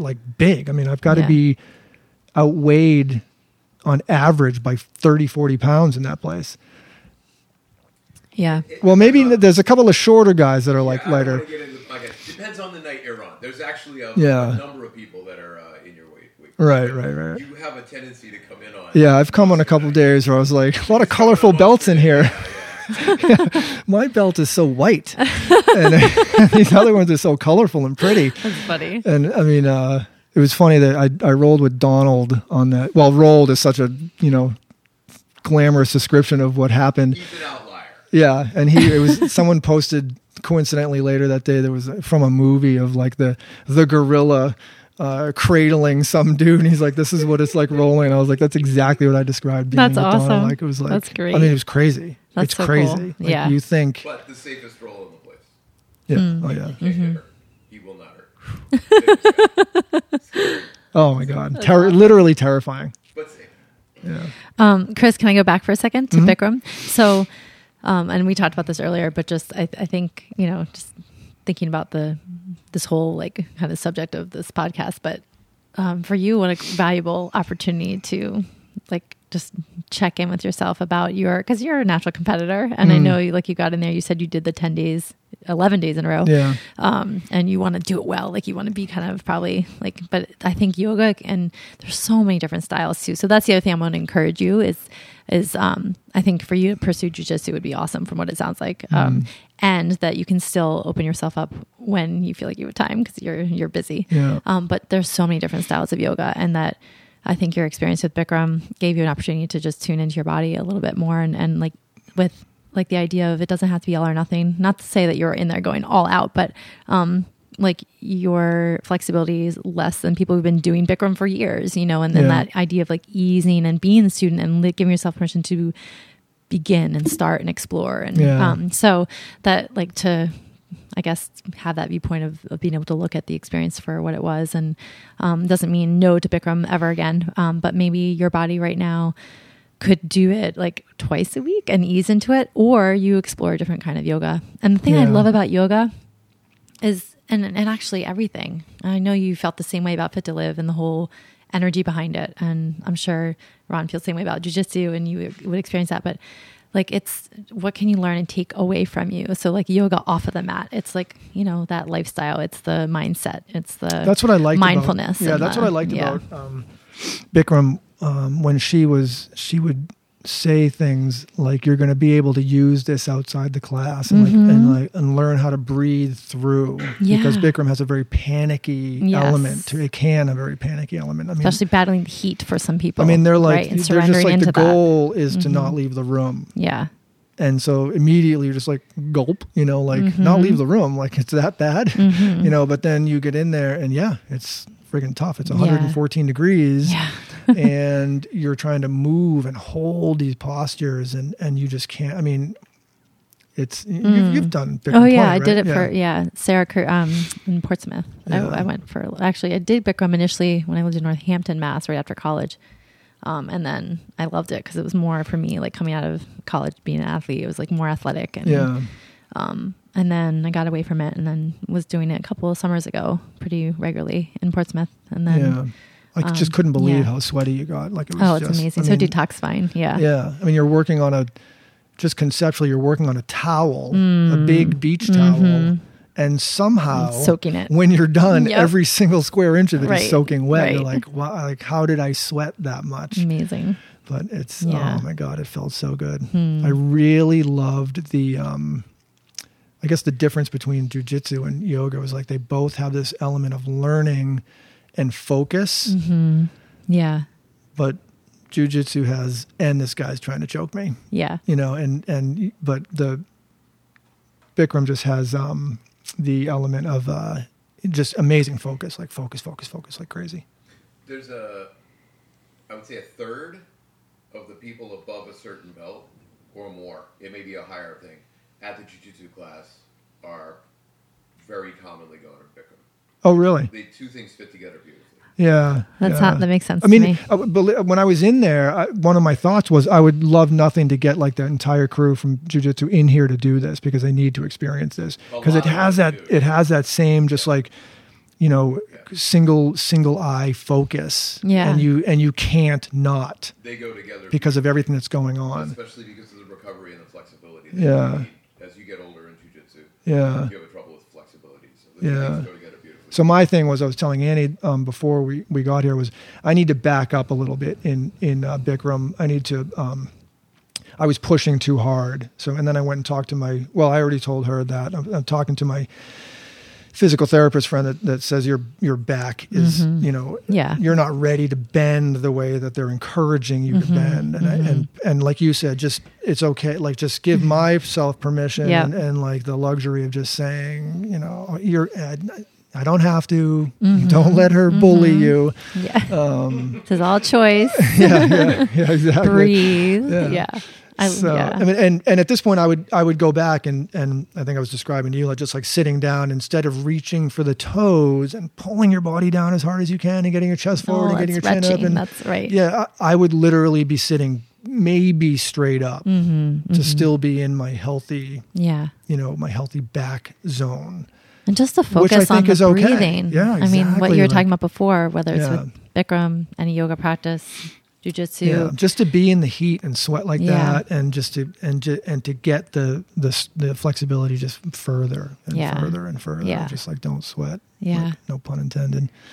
Don't sweat the how far you do go. Right. I used to do a stretching class when I was maybe 20-ish. My buddy and I we were doing construction for a living. We were traveling on mountain bikes to and from work. That's awesome. And we were dressed like in, just typical gear for construction, not cycling. Like Carhartts. We were like in Carhartts and boots and like, and traveling in downtown Boston. Oh my gosh. So we were living in Allston and we were working in Somerville, I think. And then we found this ballet studio at the end of like Newbury, Mass Ave neighborhood. Yeah. And we would ride our bikes to this ballet studio and go in there and in like your change. And boots and just like lock our bikes up outside and vision. go in there and change our clothes and just go into this ballet stretch class. That's awesome. And that's all it was. The class was 100% just stretching. Which is so awesome. Oh, it was amazing. That's great. I got so close to like a split in both directions, and just in general, it just made me feel so. Same thing. It was like a big sweat, just like doing nothing but stretching, but sweat dripping off your nose. Especially in contrast to the work you were doing, probably was amazing. Yeah, that's great. That's what I love about swimming too. Actually, I know. I love that. Like such an amazing. You're like, what was I doing? We were doing like. I don't even know. It doesn't matter. I do the same thing almost every day, just like, demoing a kitchen or something. Yeah. Just like surrounded just by dust and dirt and, dry and everything. And then to just go to the pool and just like literally take it off. Like cleansing. Yeah. Take your clothes off and just get in water. Right. And just swim back and forth and just focus on your breathing. And, and focus on your technique and, because I was teaching myself to swim, kind of like the technique and stuff. So that was kind of a fun element of like self-coaching. That's cool. Learning like how to swim was pretty cool. And and I had that conscious thought of like, this is such a cool juxtaposition of like my day, like the day is so just like, rah, like, rah, and then to just get in the smooth water and do it. It was like, this is cool. Yeah. It's just like, it's that same concept of like, give yourself that. Yeah. It's like, I'm giving myself an hour to just because that'll give you more energy and like health for the rest of your life and for your work and for your family. So that's great. Super cool. Awesome. Yeah. Are you doing Passion? Yeah. You're doing, I saw some of your songs you put up like on the video. Yes. You're following my ukulele. Your ukulele singing. dream. Yeah. Well, I grew up I was a singer growing up. Actually, I feel, I was just thinking about it because I just came back from a family reunion. We do an annual family reunion up in Lake Sunapee area with my dad and stepmom and stepsister, and then my older brother and his wife and 2 kids, and then my younger brother came up. So we were all together, and we're like such goofballs and musical together. Like we were that family, singing, like harmonizing on our way to vacations, like growing up. Right. So my dad, I'm so grateful to him because he grew up, like, I think his mom had him in boys choir. Like he sang his whole life. Even when we were teenagers, he was in an adult male a cappella group, and then he still sings in different avenues. I don't think he's doing an a cappella group anymore, but so then my brothers and I both sang, and I took piano lessons for a while. And long story short, my younger brother is just the musical genius. Like he can pick up any instrument and just teach himself, and he still plays. Like he's composing and has a keyboard, and I gave up the piano, but I still love to sing, and I've taught myself just guitar and ukulele a little bit. But I just said to someone the other day, I was like, if I could come back and do anything, I'd love to. It'd be so fun to be in a band and be a professional musician. But and someone's like, oh, it's not too late. I'm like, I know, and but I get like, I'm kind of stage fright. Like I get a little shy, but it's fun. It's kind of one of my primary foods. And I love the acoustics in my kitchen. And in my kitchen, the acoustics are pretty fun. So I'll just play in there. My daughter, Sadie, she has like perfect pitch. And it's so fun to encourage her to just sing. Sometimes she's just making up her own songs, but it's really fun. So it's cool. That is cool. So I weave it into my videos once in a while when I feel confident. I think it's fun. Courageous. I thought it was cute. Thanks. That was when both my kids were young. Seeing those things that just like popped up, like Aiden was drawing and Bella was singing. Yeah. And so that's awesome. Just sort of harnessing that or kind of support that passion. Like my visual for Bella was, driving along and just like leaning into the back seat, like listening to her sing along and just like, after a while, just sort of becoming becoming aware, being like, oh, wow, she's on key and she's remembering all the words. Like we had this one CD that was, it was called Cirque Dreams, and it was like a Cirque du Soleil type production. Oh, cool. And it was the soundtrack to it, and it was in a foreign language. And it was this crazy, extremely theatrical music, like accordions and clanking and this crazy music, really kind of cool. And she loved it. That's awesome. For some reason, she loved it. And we're talking 6 maybe? Yeah. 6 years old. That's awesome. And she was singing along to this foreign language like it was just a sound. That's so neat. You know what I mean? It was really sort of cool. And just her the things that I noticed were like, she's remembering all the words to everything. She's remembering where the songs are. Again, she was like tiny. She didn't even necessarily know how to operate the CD player, but would say, it's track 12 or it's after this one. Yeah. Right. And then just being sort of oddly sort of soulful for such a young, and just like tuning into that, just being like, oh, this kid is like, number one, got something, number two, like found something, and just nothing but encourage. And definitely. And, credit to our mom too. Like we've both been really consistent. Like we don't agree, we divorced, so we don't agree on everything, but we've both been very consistent with like encouraging our kids to just, follow their passions. Oh, definitely. That's awesome. It's been huge. That's great. Aiden, it was the same thing with like, for a Father's Day gift, I'm trying to think, he must have been maybe 9 or something. And for a Father's Day gift, he gave me a drawing of stick figures. They were literally stick figures, but it was a series of scenes of stick figures, and the stick figures were battling. They were like sword fighting, and one of them was riding in a stick figure chariot behind a stick figure horse. Right? That's cool. But it was the same sort of like tuning into, and this is, it goes into kind of like how I parent. Like I just like to tune in. I like to, just be present in what they're doing. Like he's giving me this thing, so I'm going to look at it. Yeah. And I'm going to like look at it. I'm going to be like, and I just was noticing, I was like, this is cool, kid. Like actually, this is like the stick figure is thought and creativity. And it's like, I get it. I see it. Like these stick figures are battling, and the one that's being attacked is bending backwards, and the eyebrows are in a way that it looks worried, and the stick figure that's attacking is bent forward, and his legs are positioned, and the eyebrows are fierce. That's cool. That's awesome. What I mean? And the horse was being attacked, and the horse was stumbling. And there was forward motion and momentum in this little stick figure. Yeah. You know what I mean? So cool. Yeah, it was really cool. That's and neat. I framed it and like hung it. I was like, but it's that same sort of like my kids have tuned into something and they found it. And sure enough, like, and keeping that alive for them. Yeah. Aiden's in art school and that's so cool. doing it. And Bella's, as singing. And that's great. On her way. Yeah, it's really cool. Yeah. I wanted to pick your brain on another concept around that. Yesterday, I was driving with Bella, and she had come. She spent a week in Costa Rica. Oh, cool! Last week, yeah, awesome. So, yeah, it was crazy. They had such a good time, and so she came back, and so she's coming home, and I said, "So were you psyched to come home? Were you ready to leave?" And she's like, "No, not at all." And so the way she verbalized it was, she said a couple things. One was, I didn't necessarily want to stay there. Like I thought it was cool and it was beautiful, it was gorgeous, but it wasn't necessarily like, oh, I found where I want to live forever. It was, she just said, I really appreciated where I was, but I didn't want to go home. I just wanted to go somewhere else now. Travel bug. Yeah, exactly. Yeah. And that's sort of the way I said it. It's like, so did you get the travel bug? Right. And she's like, yeah, she didn't quite know what I meant actually. She's yeah. like, I think, yeah. And so then she described that. So then she said, because at home I am so unhappy. And I was like, and I just let her keep talking, right? We were just in a conversation, and then I was going to come back to something. And so I don't remember what the other point was. There were 2 points I wanted to make, but I don't remember what the other one was right now. But I needed to come back to that. So I said, well, 2 things to her, right? I said, well, 2 things.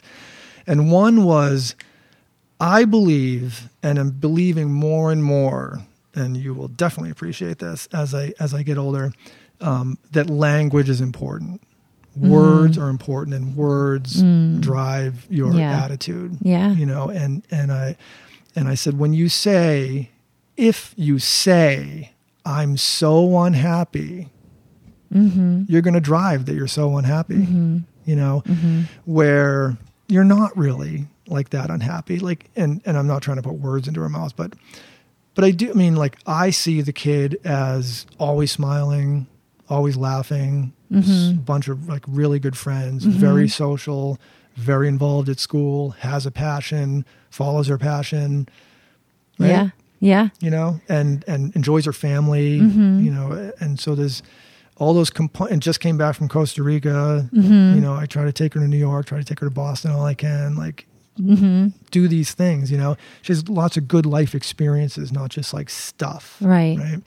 Did she expand on that, Chris, though? Like when she says that, like, cause I'd be curious to know, cause sometimes all that stuff looks to us great. Right. But deep down, someone could just be, especially if they're extroverted, like it's very common to just have that mask up, even to people who are really close. So I'm not alluding and saying that Bella is unhappy, Chris. No, but I'd just be curious as a 16-year-old too. Like, man, it's I know. Like, so I would just be curious. Like, did she expand on like, well, Bella, why do you feel unhappy? That's what I would just be curious to say. And then I agree. Bit. Like, I think there's a real important component to acknowledging. Like, all right, like right in this moment, maybe I feel unhappy. Like it's such a contrast coming back from this high, this experience of newness and going to Costa Rica and exploring and whatever, because that ignites so much like eyes opening and perspective. But so acknowledgement of maybe she really does feel unhappy in parts, but I think you're right. Like then helping to guide her to shift that idea of mindset and language, that internal dialogue. Because when we focus on the maybe 3 things that we aren't the most content with, and we just put our energy there, then that'll grow and that'll expand. But if you can acknowledge it and say, oh yeah, I'm not the happiest in that area. And what are some things I can do to feel happier? And I'm so grateful because I have all this stuff and like keep like writing that down. I'm grateful for this. And then so, and I didn't mean to jump in, but I was just thinking about the acknowledgement piece is huge because I think it's easy to say like to be a little bit in fear mode. Like I've found a couple, a friend of mine, and I've talked about this, like, so being so heightened and aware of our language or like, spiritually in tune a little bit, to, whatever, your higher power universe and, being scared of like at all acknowledging like any negatives because, if we put any energy there, then it's going to, but no, like it's actually reality is like, that's what it means to be alive, is to have all these simultaneous experiences and emotions. Balance. So acknowledging them and giving space to them, but not, I guess not power or control to those areas that, I don't know if I'm making sense, but yeah, totally. And it's and also one of the things that, about that was, parenting in general, like calling the kid out on something like that, in a way to just dialogue about it. Right, exactly. And I don't know what it feels like to have teenagers yet. So, but that's a good point. Yeah. Yeah, because they are all over the place. Right. I've worked with a bunch, but I know it'll be different when they're my own. But you don't know where they're at all the time. I mean, I'm super communicative with my kids, and we are, super close. But to hear that, part of me wants to speak for her. You know what I mean? Part of me wants to say, no, you're not. Yeah. No, you're not. Like, look at what you have. But like you said, she's, you never know. Yeah. But that's why I think it's so important to dialogue, because it might bring me closer to, and we didn't, I still might, I probably will. Oh, how great that she even said that out loud to you. Like not all, so in many ways there was an invitation, there's an opening. You could come back to that. Yeah. Oh yeah. Yeah. I have no problem. Yeah. Coming back to a conversation. Right. Dialogue. Right. Yeah. Cool. I love parenting. Love kids. Yeah. Amazing. Yeah, it's super cool. the best, job, quote unquote, in the world, right. I think. Oh yeah. I ran into this is another sort of pet peeve of parenting. I was with Leah and we went to go pick a young man up, and her daughter's friend. We went to go pick him up, and the parent said, the parent did that thing, and I used to run into it all the time with coaching because they'd be dropping their kids off to me, right? Mm-hmm. And it's this, here he is, he's your problem now, right. And that stuff just makes me crazy. Like, why would you talk about your kid that way? Right, in front of them too. In front of them, especially. I'm so aware of that. Yeah, I'd never in a million years would I or have I. Yeah. And when I hear it, I even go out of my way to defend the kid, their own kid. Yeah, I'm saying no, he's a good kid. I know. I enjoy his company. Yeah. Sorry, you don't. But I know, I know it's not that serious, but it's but again, speaking to it's language. It is language, and the words are important, and also energetically as well. And you don't know where they are. I know. You don't really know where an adolescent is. Yeah. You don't know what's going on. So that little chipping away at what they're feeling and where they are, and undermining their confidence that's so hard to gather in the first place is it could be catastrophic. It makes me think of, in general, that comment you just said, we don't know where they are. I remind myself of that all the time when you were, I'm circling back, but in general with everyone, we can observe someone on Facebook and, see what they're posting and putting out there. And then we can witness someone you were saying, your member is witnessing you in the gym and saying, well, you don't understand how I feel. But the truth is we don't know people's real story unless they start to reveal the truth and their authentic self and their vulnerability and their, what they're really going through. But it's that whole idea. I even wear this bracelet my mom gave me, but the 4 agreements, be impeccable with your word. Don't make assumptions. So that's huge. Don't make assumptions about someone, even if you're not appreciating what they're doing or their comments or, just how quick in general people are. And I've caught myself, we are to judge, but we really don't know people's story and that's what I love also about my work. It's holding space for people to land in their truth and just be real, really be who they are and share and work through their stuff to show up even with more health and vibrancy. So yeah. And this young man in particular, he was such a good kid too. Yeah. For his dad to say that, and I know obviously the guy loves his kid. Right. But he was such a nice kid. He's such a good boy. He's a junior in high school. He's an athlete. And from the visual, he's a handsome young man. He plays baseball, and he's a little stiff in his mannerisms. He's a little because, and I think it's because he's a little cautious. He's a little guarded. He wants to not intrude in a way. But so we just met him. This was the second time, but the first time it's you just sort of meet him. And you immediately judge. Yeah. You immediately make some assumptions. Right. But you don't, but I do because I'm human, but I try my best not to act on them yet. Yeah. Right. I act on what you show me. Right.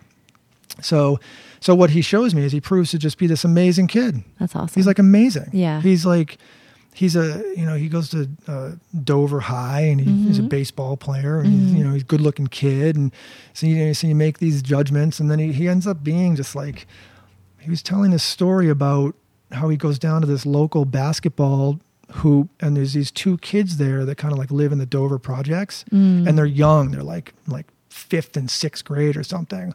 But he's they're crazy basketball players. Yeah. He's and he's watching. He's they're they're next level. They're going to be amazing. Yeah. He's but they have no they have no outlet for it. They don't have the money to go play anything extra, right? Yeah.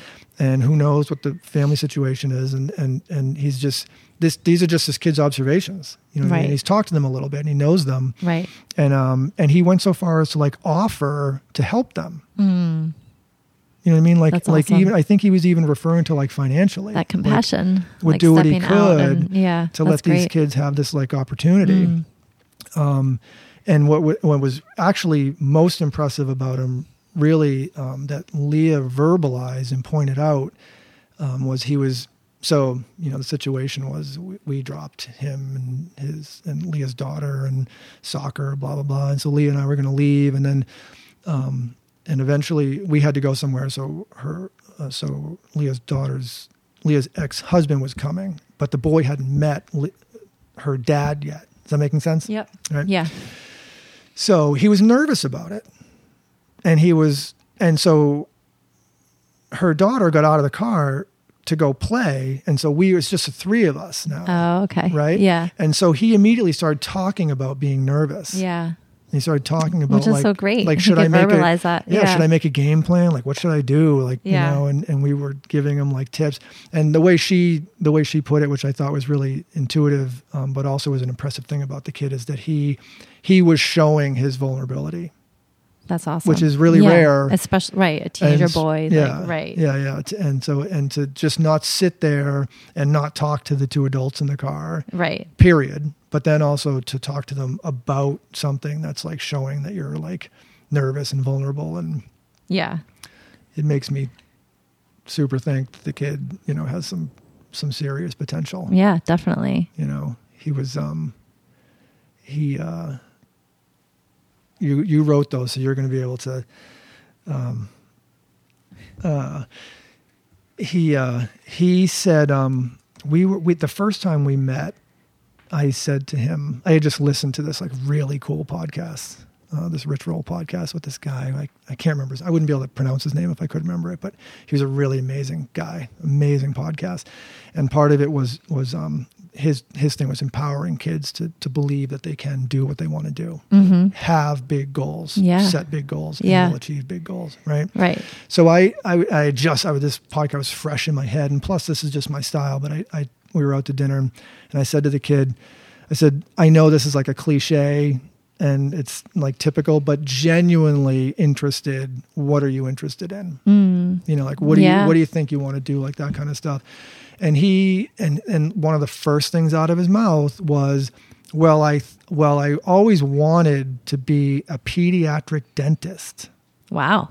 But I don't think that I'm smart enough. And so I don't know what I'm going to do. Wow.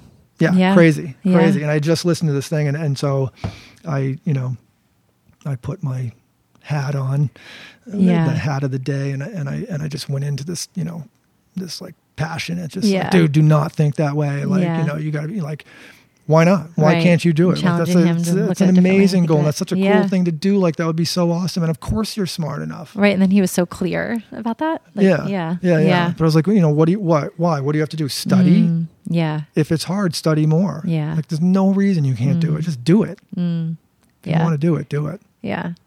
You know? Yeah. Awesome. Hopefully made some impact. Definitely. Supposedly I was a cool guy. Yeah. According to him. Yeah. You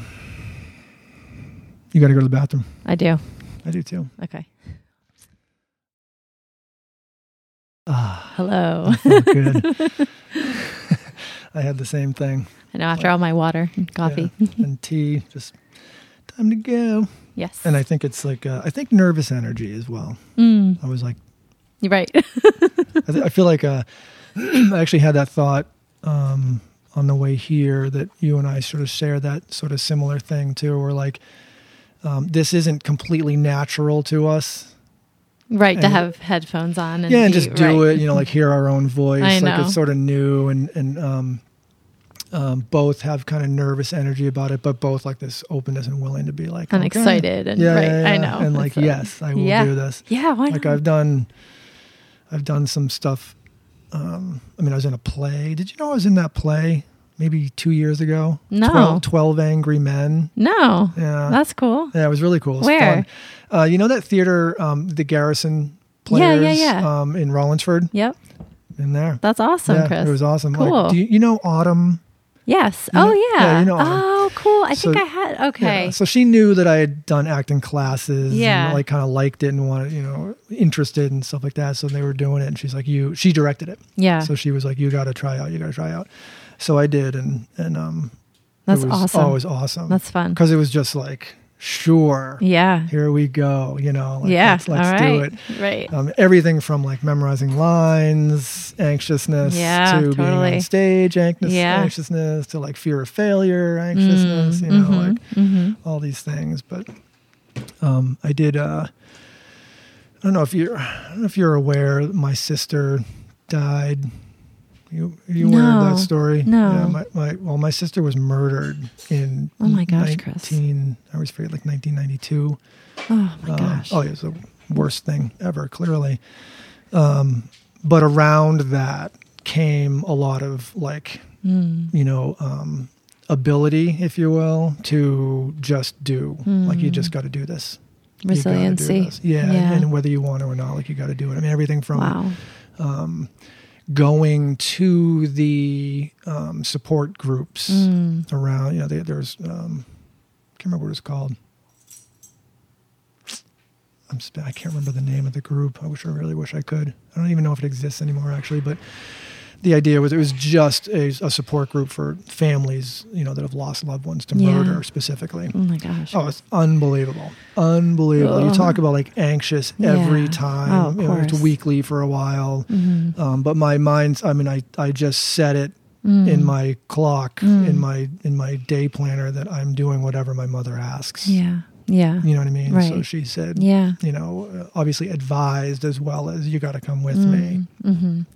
So I would go, and it was really, really hard, really hard. But it would, every time it was, cathartic. It was like, that felt like that was all, you'd still come away like high. Yeah. You'd come away and be like, and imagine the friends we made and lifelong. Grateful that you did go. Yeah. And then, I think the hardest thing I have ever done in my life was, I was asked to be on a panel for, unsolved crimes, because at the time it was unsolved. Wow. And it was maybe at least 10 years since she was murdered at the time.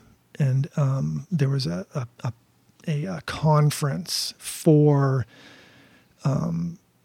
professionals in the God, how do you phrase this? Not the murder business, not the loss business, but it was at the State House in Massachusetts, and it was a conference for victim professionals, like victim advocates and things like that.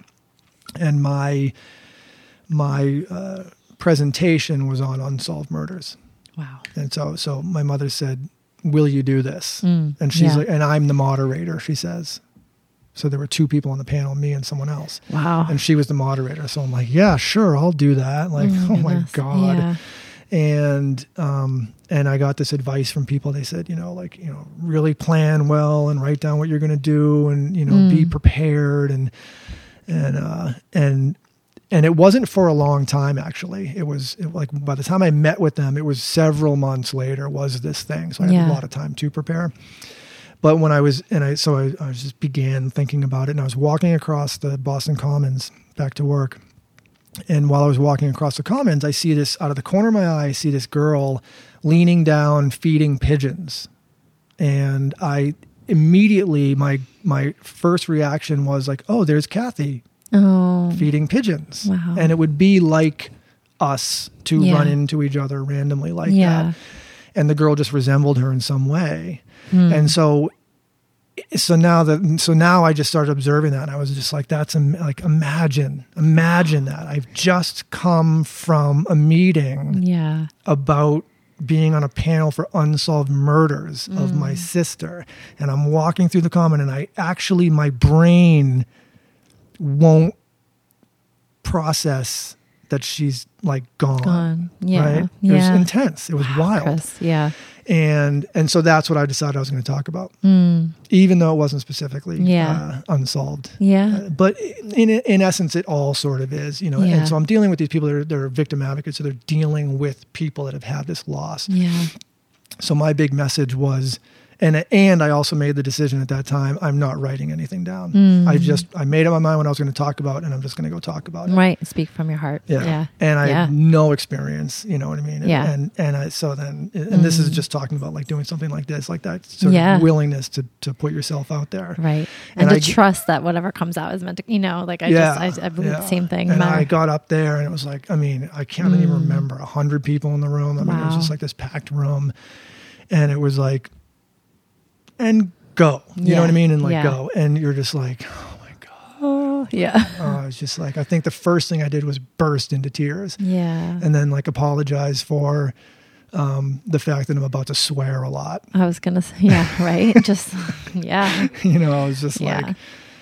You know, showing the whole spectrum of emotions, right? Totally unprepared. And I'm going off the cuff, and all I'm going to do is swear, and I could barely talk. And I was just looking out, everyone's like bawling. It was like, that was the best one, because everyone was just like, holy shit, this poor kid. Yeah. This poor freaking kid. Wow, Chris. Yeah, it was wild. But imagine the learning curve of like, I can pretty much do anything. I got through that. Say yes, you know. Right. It was wild. Wow. Crazy talk. Well, yeah, this has been awesome. Thank you for. Oh my God. Thank you so much for coming. It was awesome. You were the perfect first. Really cool. Yeah. So why don't you take an opportunity just now to like plug specifically Annie Core Nourishment, like where can people get in touch if they want to better their world? Well, and I appreciate that. I'm in the process of launching a new website. So that's it's a great thing. Although it feels a little unsettling because right now my former website is not on, but people can find me definitely on Facebook. I have my Core Nourishment Facebook page. I'm on LinkedIn. Cool. Do you like LinkedIn? You know, it's funny. I'm like plugging that, and I'm figuring it out. I feel like, you know, I've had a lot of people tell me it's important. I get these invites like just sort of randomly from really like my cousin. People. Like, I don't even know what's your business. I like, know. Did you do this on purpose, or is it a weird? I think when I was figuring it out, or when I first signed up for it, you have this option to send invites to your contacts. And I think some people just say, go for it. And then it literally sends it to every single person in your contacts. I guess I kind of figured that. Yeah. So I think it's important. I mean, I'd like to believe it is, because it's a way to really be networking and connecting. I can't say I've been probably utilizing it in the most optimal way. It's something I want to like just explore and figure out a little bit more, but I need to update it. But yeah, I do know more and more people are on it. So right. Not to bring up like a whole nother subject, but that's a huge, just technology and doing business. Oh my goodness. And just it's doing business. Like what can't you, like, what do you have to be aware of? I know. Which gets into parenting and technology. Well, you know, it's been something that I've been really conscious about in my own experience with my, you know, this coach I'm working with is I just catch myself. I like to believe I'm not, that I'm pretty mindful with my technological uses, but like, I don't mean to swear, but holy shit, Chris, the amount of times I'll catch myself like checking my phone for my email and back on Facebook. Oh, did someone respond? Did someone like my video? Literally, like someone messaged me. I must get right back to them. There's this like level of multitasking and urgency that has like heightened dramatically for us now in this like day and age. And it makes me like that much more talk about wanting to, you know, be role models for our kids. Like I'm trying to be so much more conscious about that in front of my kids, because I don't want them to remember, oh, mom looking at her phone saying one minute, or, and it's a challenge being an entrepreneur and a single mom. Like, you know, there are times where I do need like attend to a couple work things when my kids are around, but I try to be very clear with them and that, look, this is just 10 minutes I'm doing this and then I'm with them, you know. But it's something I've just been catching myself more and more, and I'm trying to find more boundaries, because when we think about our energy, you know, anytime, and I just heard this statistic from my coach and it blew me away, but there's like research out there and statistic that anytime we pull ourselves away from our like project or task or whatever it is what we're focusing on in our block time, for like, let's say an hour. We were talking about the chunk time of hours, but an hour, I'm going to spend this hour that I'm not seeing a client like on my website. And then like working on like website copy, and then, let me just check my phone for a second, or someone's calling, I'll just pick that up. More than 2 minutes like pulled away from that specific task or project, we are 40% most likely, like we're going to be 40% less productive when we come back to that task than we would have been if we had just simply stayed focused. Absolutely. And so this is like what I'm currently really working to draw on. You in. Totally. And I'm really trying to work on this because I'm trying to figure out how I can be even more productive with my time and energy with all that I do. And yes, like increase my energy so that I have more for my work and for my clients. The frustrating battle is that to be more productive and successful, you also need to spend energy and time learning and mastering and having the technologies you're trying to exactly. like avoid and escape from. It's infuriating. Right. So it's picking just one focus for now. I mean, but it's constantly changing. I know like it right is. now, like supposedly Snapchat. I know, which I've heard like recently, and I haven't. One of the most out. powerful ways to reach people. I know. I'm like, how? I know. I'm like, what's that one? I haven't done that one yet. But I know. So I'm pretty much, people can find me on Facebook, Instagram, Twitter, although I'm still trying to figure out Twitter. I tend to just do the, like, link my Instagram to Twitter and Facebook. But, how do they find you on Facebook? Thank you for asking. Annie under Core Nourishment is my business page. Annie Wagner. I feel like more people know me for my name, so that's why my new website is going to be anniewagner.com. Cool. That's a good idea. Core Nourishment is still on there because that's like the umbrella of all the various things that I offer and do. But that's a good idea. Yeah, that's a good thing to be aware of. Yeah, because I think you're right. Like at least my perception of your persona is people know Annie. They know Annie Wagner. Thank you. Core Nourishment's just a name. Yeah, trying to brand myself, and then I'm still in that process of. Yeah, I think that's a powerful brand. I think when people brand themselves, it's oftentimes more successful than. Like maybe it should be the Chris Dempsey podcast, not Wouldn't It Be Cool podcast. Yeah, who knows how it'll evolve. It's so cool. Exactly. Yeah, like I'm open to evolution. Yeah. So that's it. Yeah, thank you. And I'm teaching at Bar Logic right now in Portsmouth and at Childlight Yoga in Dover. So, and offering private sessions with the health coaching as well as the yoga and core and personal training. Awesome. Yeah. Love it. Love you. Love you too. Thanks for this opportunity. It's awesome. Excellent.